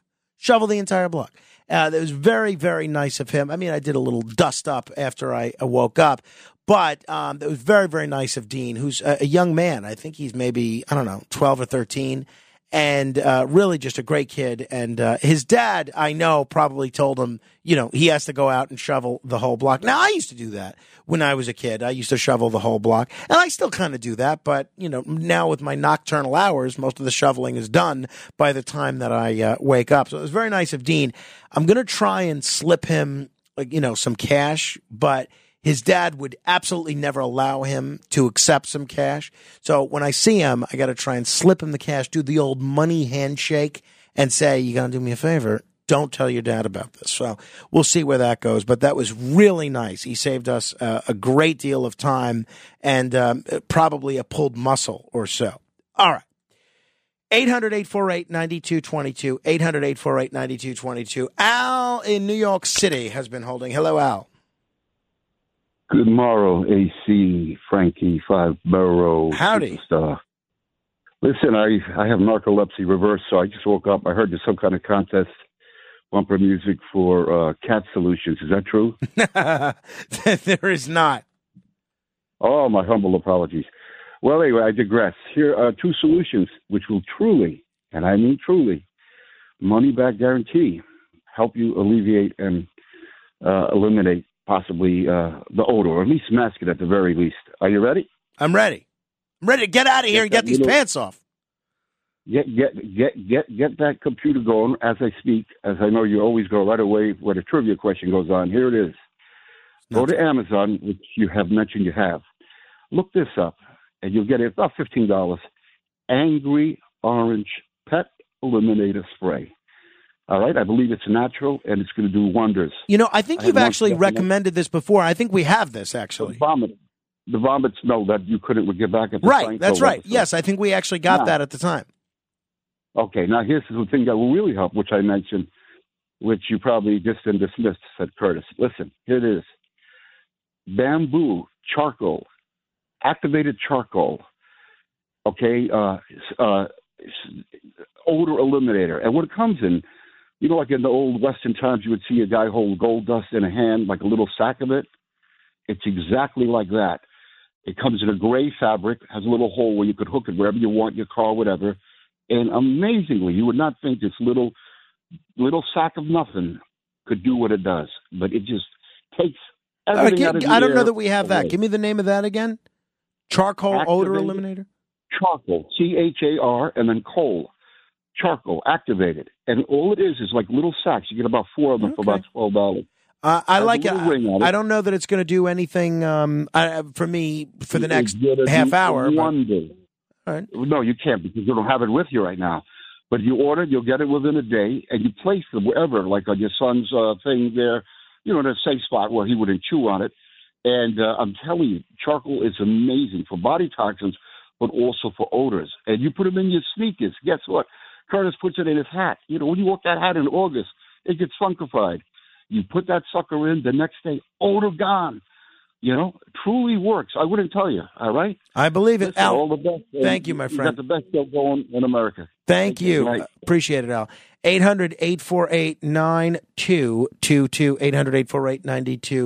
800-848-9222. Original Rick is in Original Jersey. Hi, Rick. Yes, good morning, Frank. Morning. Quick thing about you're getting that flashlight that shows, like bio stuff. Be careful. Don't let Rachel use it. She will lose her mind. It shows, I have one here. It shows every bodily fluid known. No, it just doesn't show urine. You use that in your bathroom, she will never stop cleaning. I used to use it. Now I clean without it. I don't go back over and use it again because I will go back and back and back. You can't ever, unless you're a operating room, you're never going to get it. So you go and look, and it does show it, but don't let her use it because I've heard about Rachel, and she will lose her mind. That's a fair warning, Rick. Thank you very much, my friend. Appreciate it. All right, we're going to do 15 seconds of fame in a moment. 800-848-9222. 800-848-9222. This is The Other Side of Midnight. Straight ahead. The Other Side of Midnight.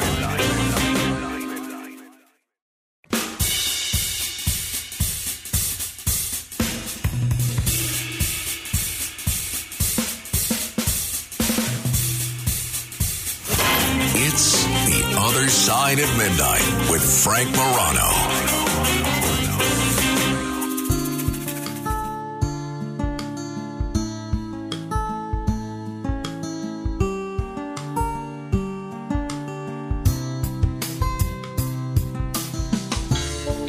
When the lights go down and your dreams go wrong, in the darkness you might need a place to hide. If the days are long, when the sun goes down, you might need a place to call your own. Somewhere out there on the other side of midnight, you might hear a voice of reason in the grind. Somewhere out there on the other side of midnight, you might hear it in your dreams. Stevie G and the Early Risers singing The Other Side of Midnight, an instant classic which is just burning up the charts, no longer available on iTunes. So if you do want a copy of that song, you can email me and I'll put you in touch with the artist, and he's making them available for a very limited amount of time, I think for free. So you can email me, frank.morano at Red Apple Audio Networks, plural, redappleaudionetworks.com. Hey, I want to wish a happy birthday to not only Mike Bloomberg and John Gotti Jr. and Linda Padel, but also to my friend, a fine lawyer in his own right, Joe Calderera. He has been an assistant TA. He's run for office before. A great guy and a good friend that I've known a long time. And it's his birthday today. He's engaged. Hopefully he and his fiancée have something fun planned. Also, today is Carl Bernstein's birthday of Watergate fame. So happy birthday to Carl Bernstein and one of my wife's oldest friends, Janine, celebrating her birthday today. A happy birthday to everybody that has a birthday on Valentine's Day. And, you know, lucky are the people in your lives. They get to get you one card. They don't have to splurge for both a birthday card and a Valentine's Day card. They just get you one. And they're just writing, oh, by the way, happy Valentine's Day. Lucky them. All right, happy Ash Wednesday. Oh, Ash Wednesday is less of a happy holiday than Valentine's Day is, but hopefully everybody that's abstaining from something during Lent, hopefully you have an easy fast. All right. If you didn't eat your king cake yet, hopefully you find the baby in that king cake. Without further ado, 800-848-9222, time for The Other Side of Midnight. This is 15 Seconds of Fame. Mike! Morning, Frank. About that smell on those pants, cat urine most likely, it's time to send them out and have them detailed. And if that doesn't work, park them on the street with the keys in the pocket. Maybe a homeless person will steal them. Probably not. That smell might be stuck on you. Neil. I can't believe the guys in the booth didn't offer you their pants, Frank. Whatever happened to brown-nosing the boss? Paul. Yeah, Mama Lou. E. Frank. Yes, superstar. I committed a very serious Christian Roman Catholic venial sin years ago by intruding into the St. Patrick's Foundation dinner. Could you ask Cardinal Timothy Dolan to give me absolution and clemency this Ash Wednesday, please? Raji. It's now 30 years now, and Russia and China are still protesting about the United States. More than 750 bases aimed at circling both Russia and China. Norman. Swazi. The horror. The horror. Al. Please keep. This. Imagine their house. God bless you. Rocco. Happy Valentine's Day to all you friends and lovers out there. Good luck, Matt, with the procedure. And Sid is the best, and Noam is number one in news. Bob. Yes, it is way past time for a death penalty for white-collar criminals. Thank you very much. Bill. She's a moron. And Lisa. Did you know it's Jimmy Hoffa's birthday today, too? No, senior or junior? Jimmy Hoffa. I did not know that. Lisa, thank you. That slams the lid on things today. Back tomorrow, God willing. Frank Morano, good day.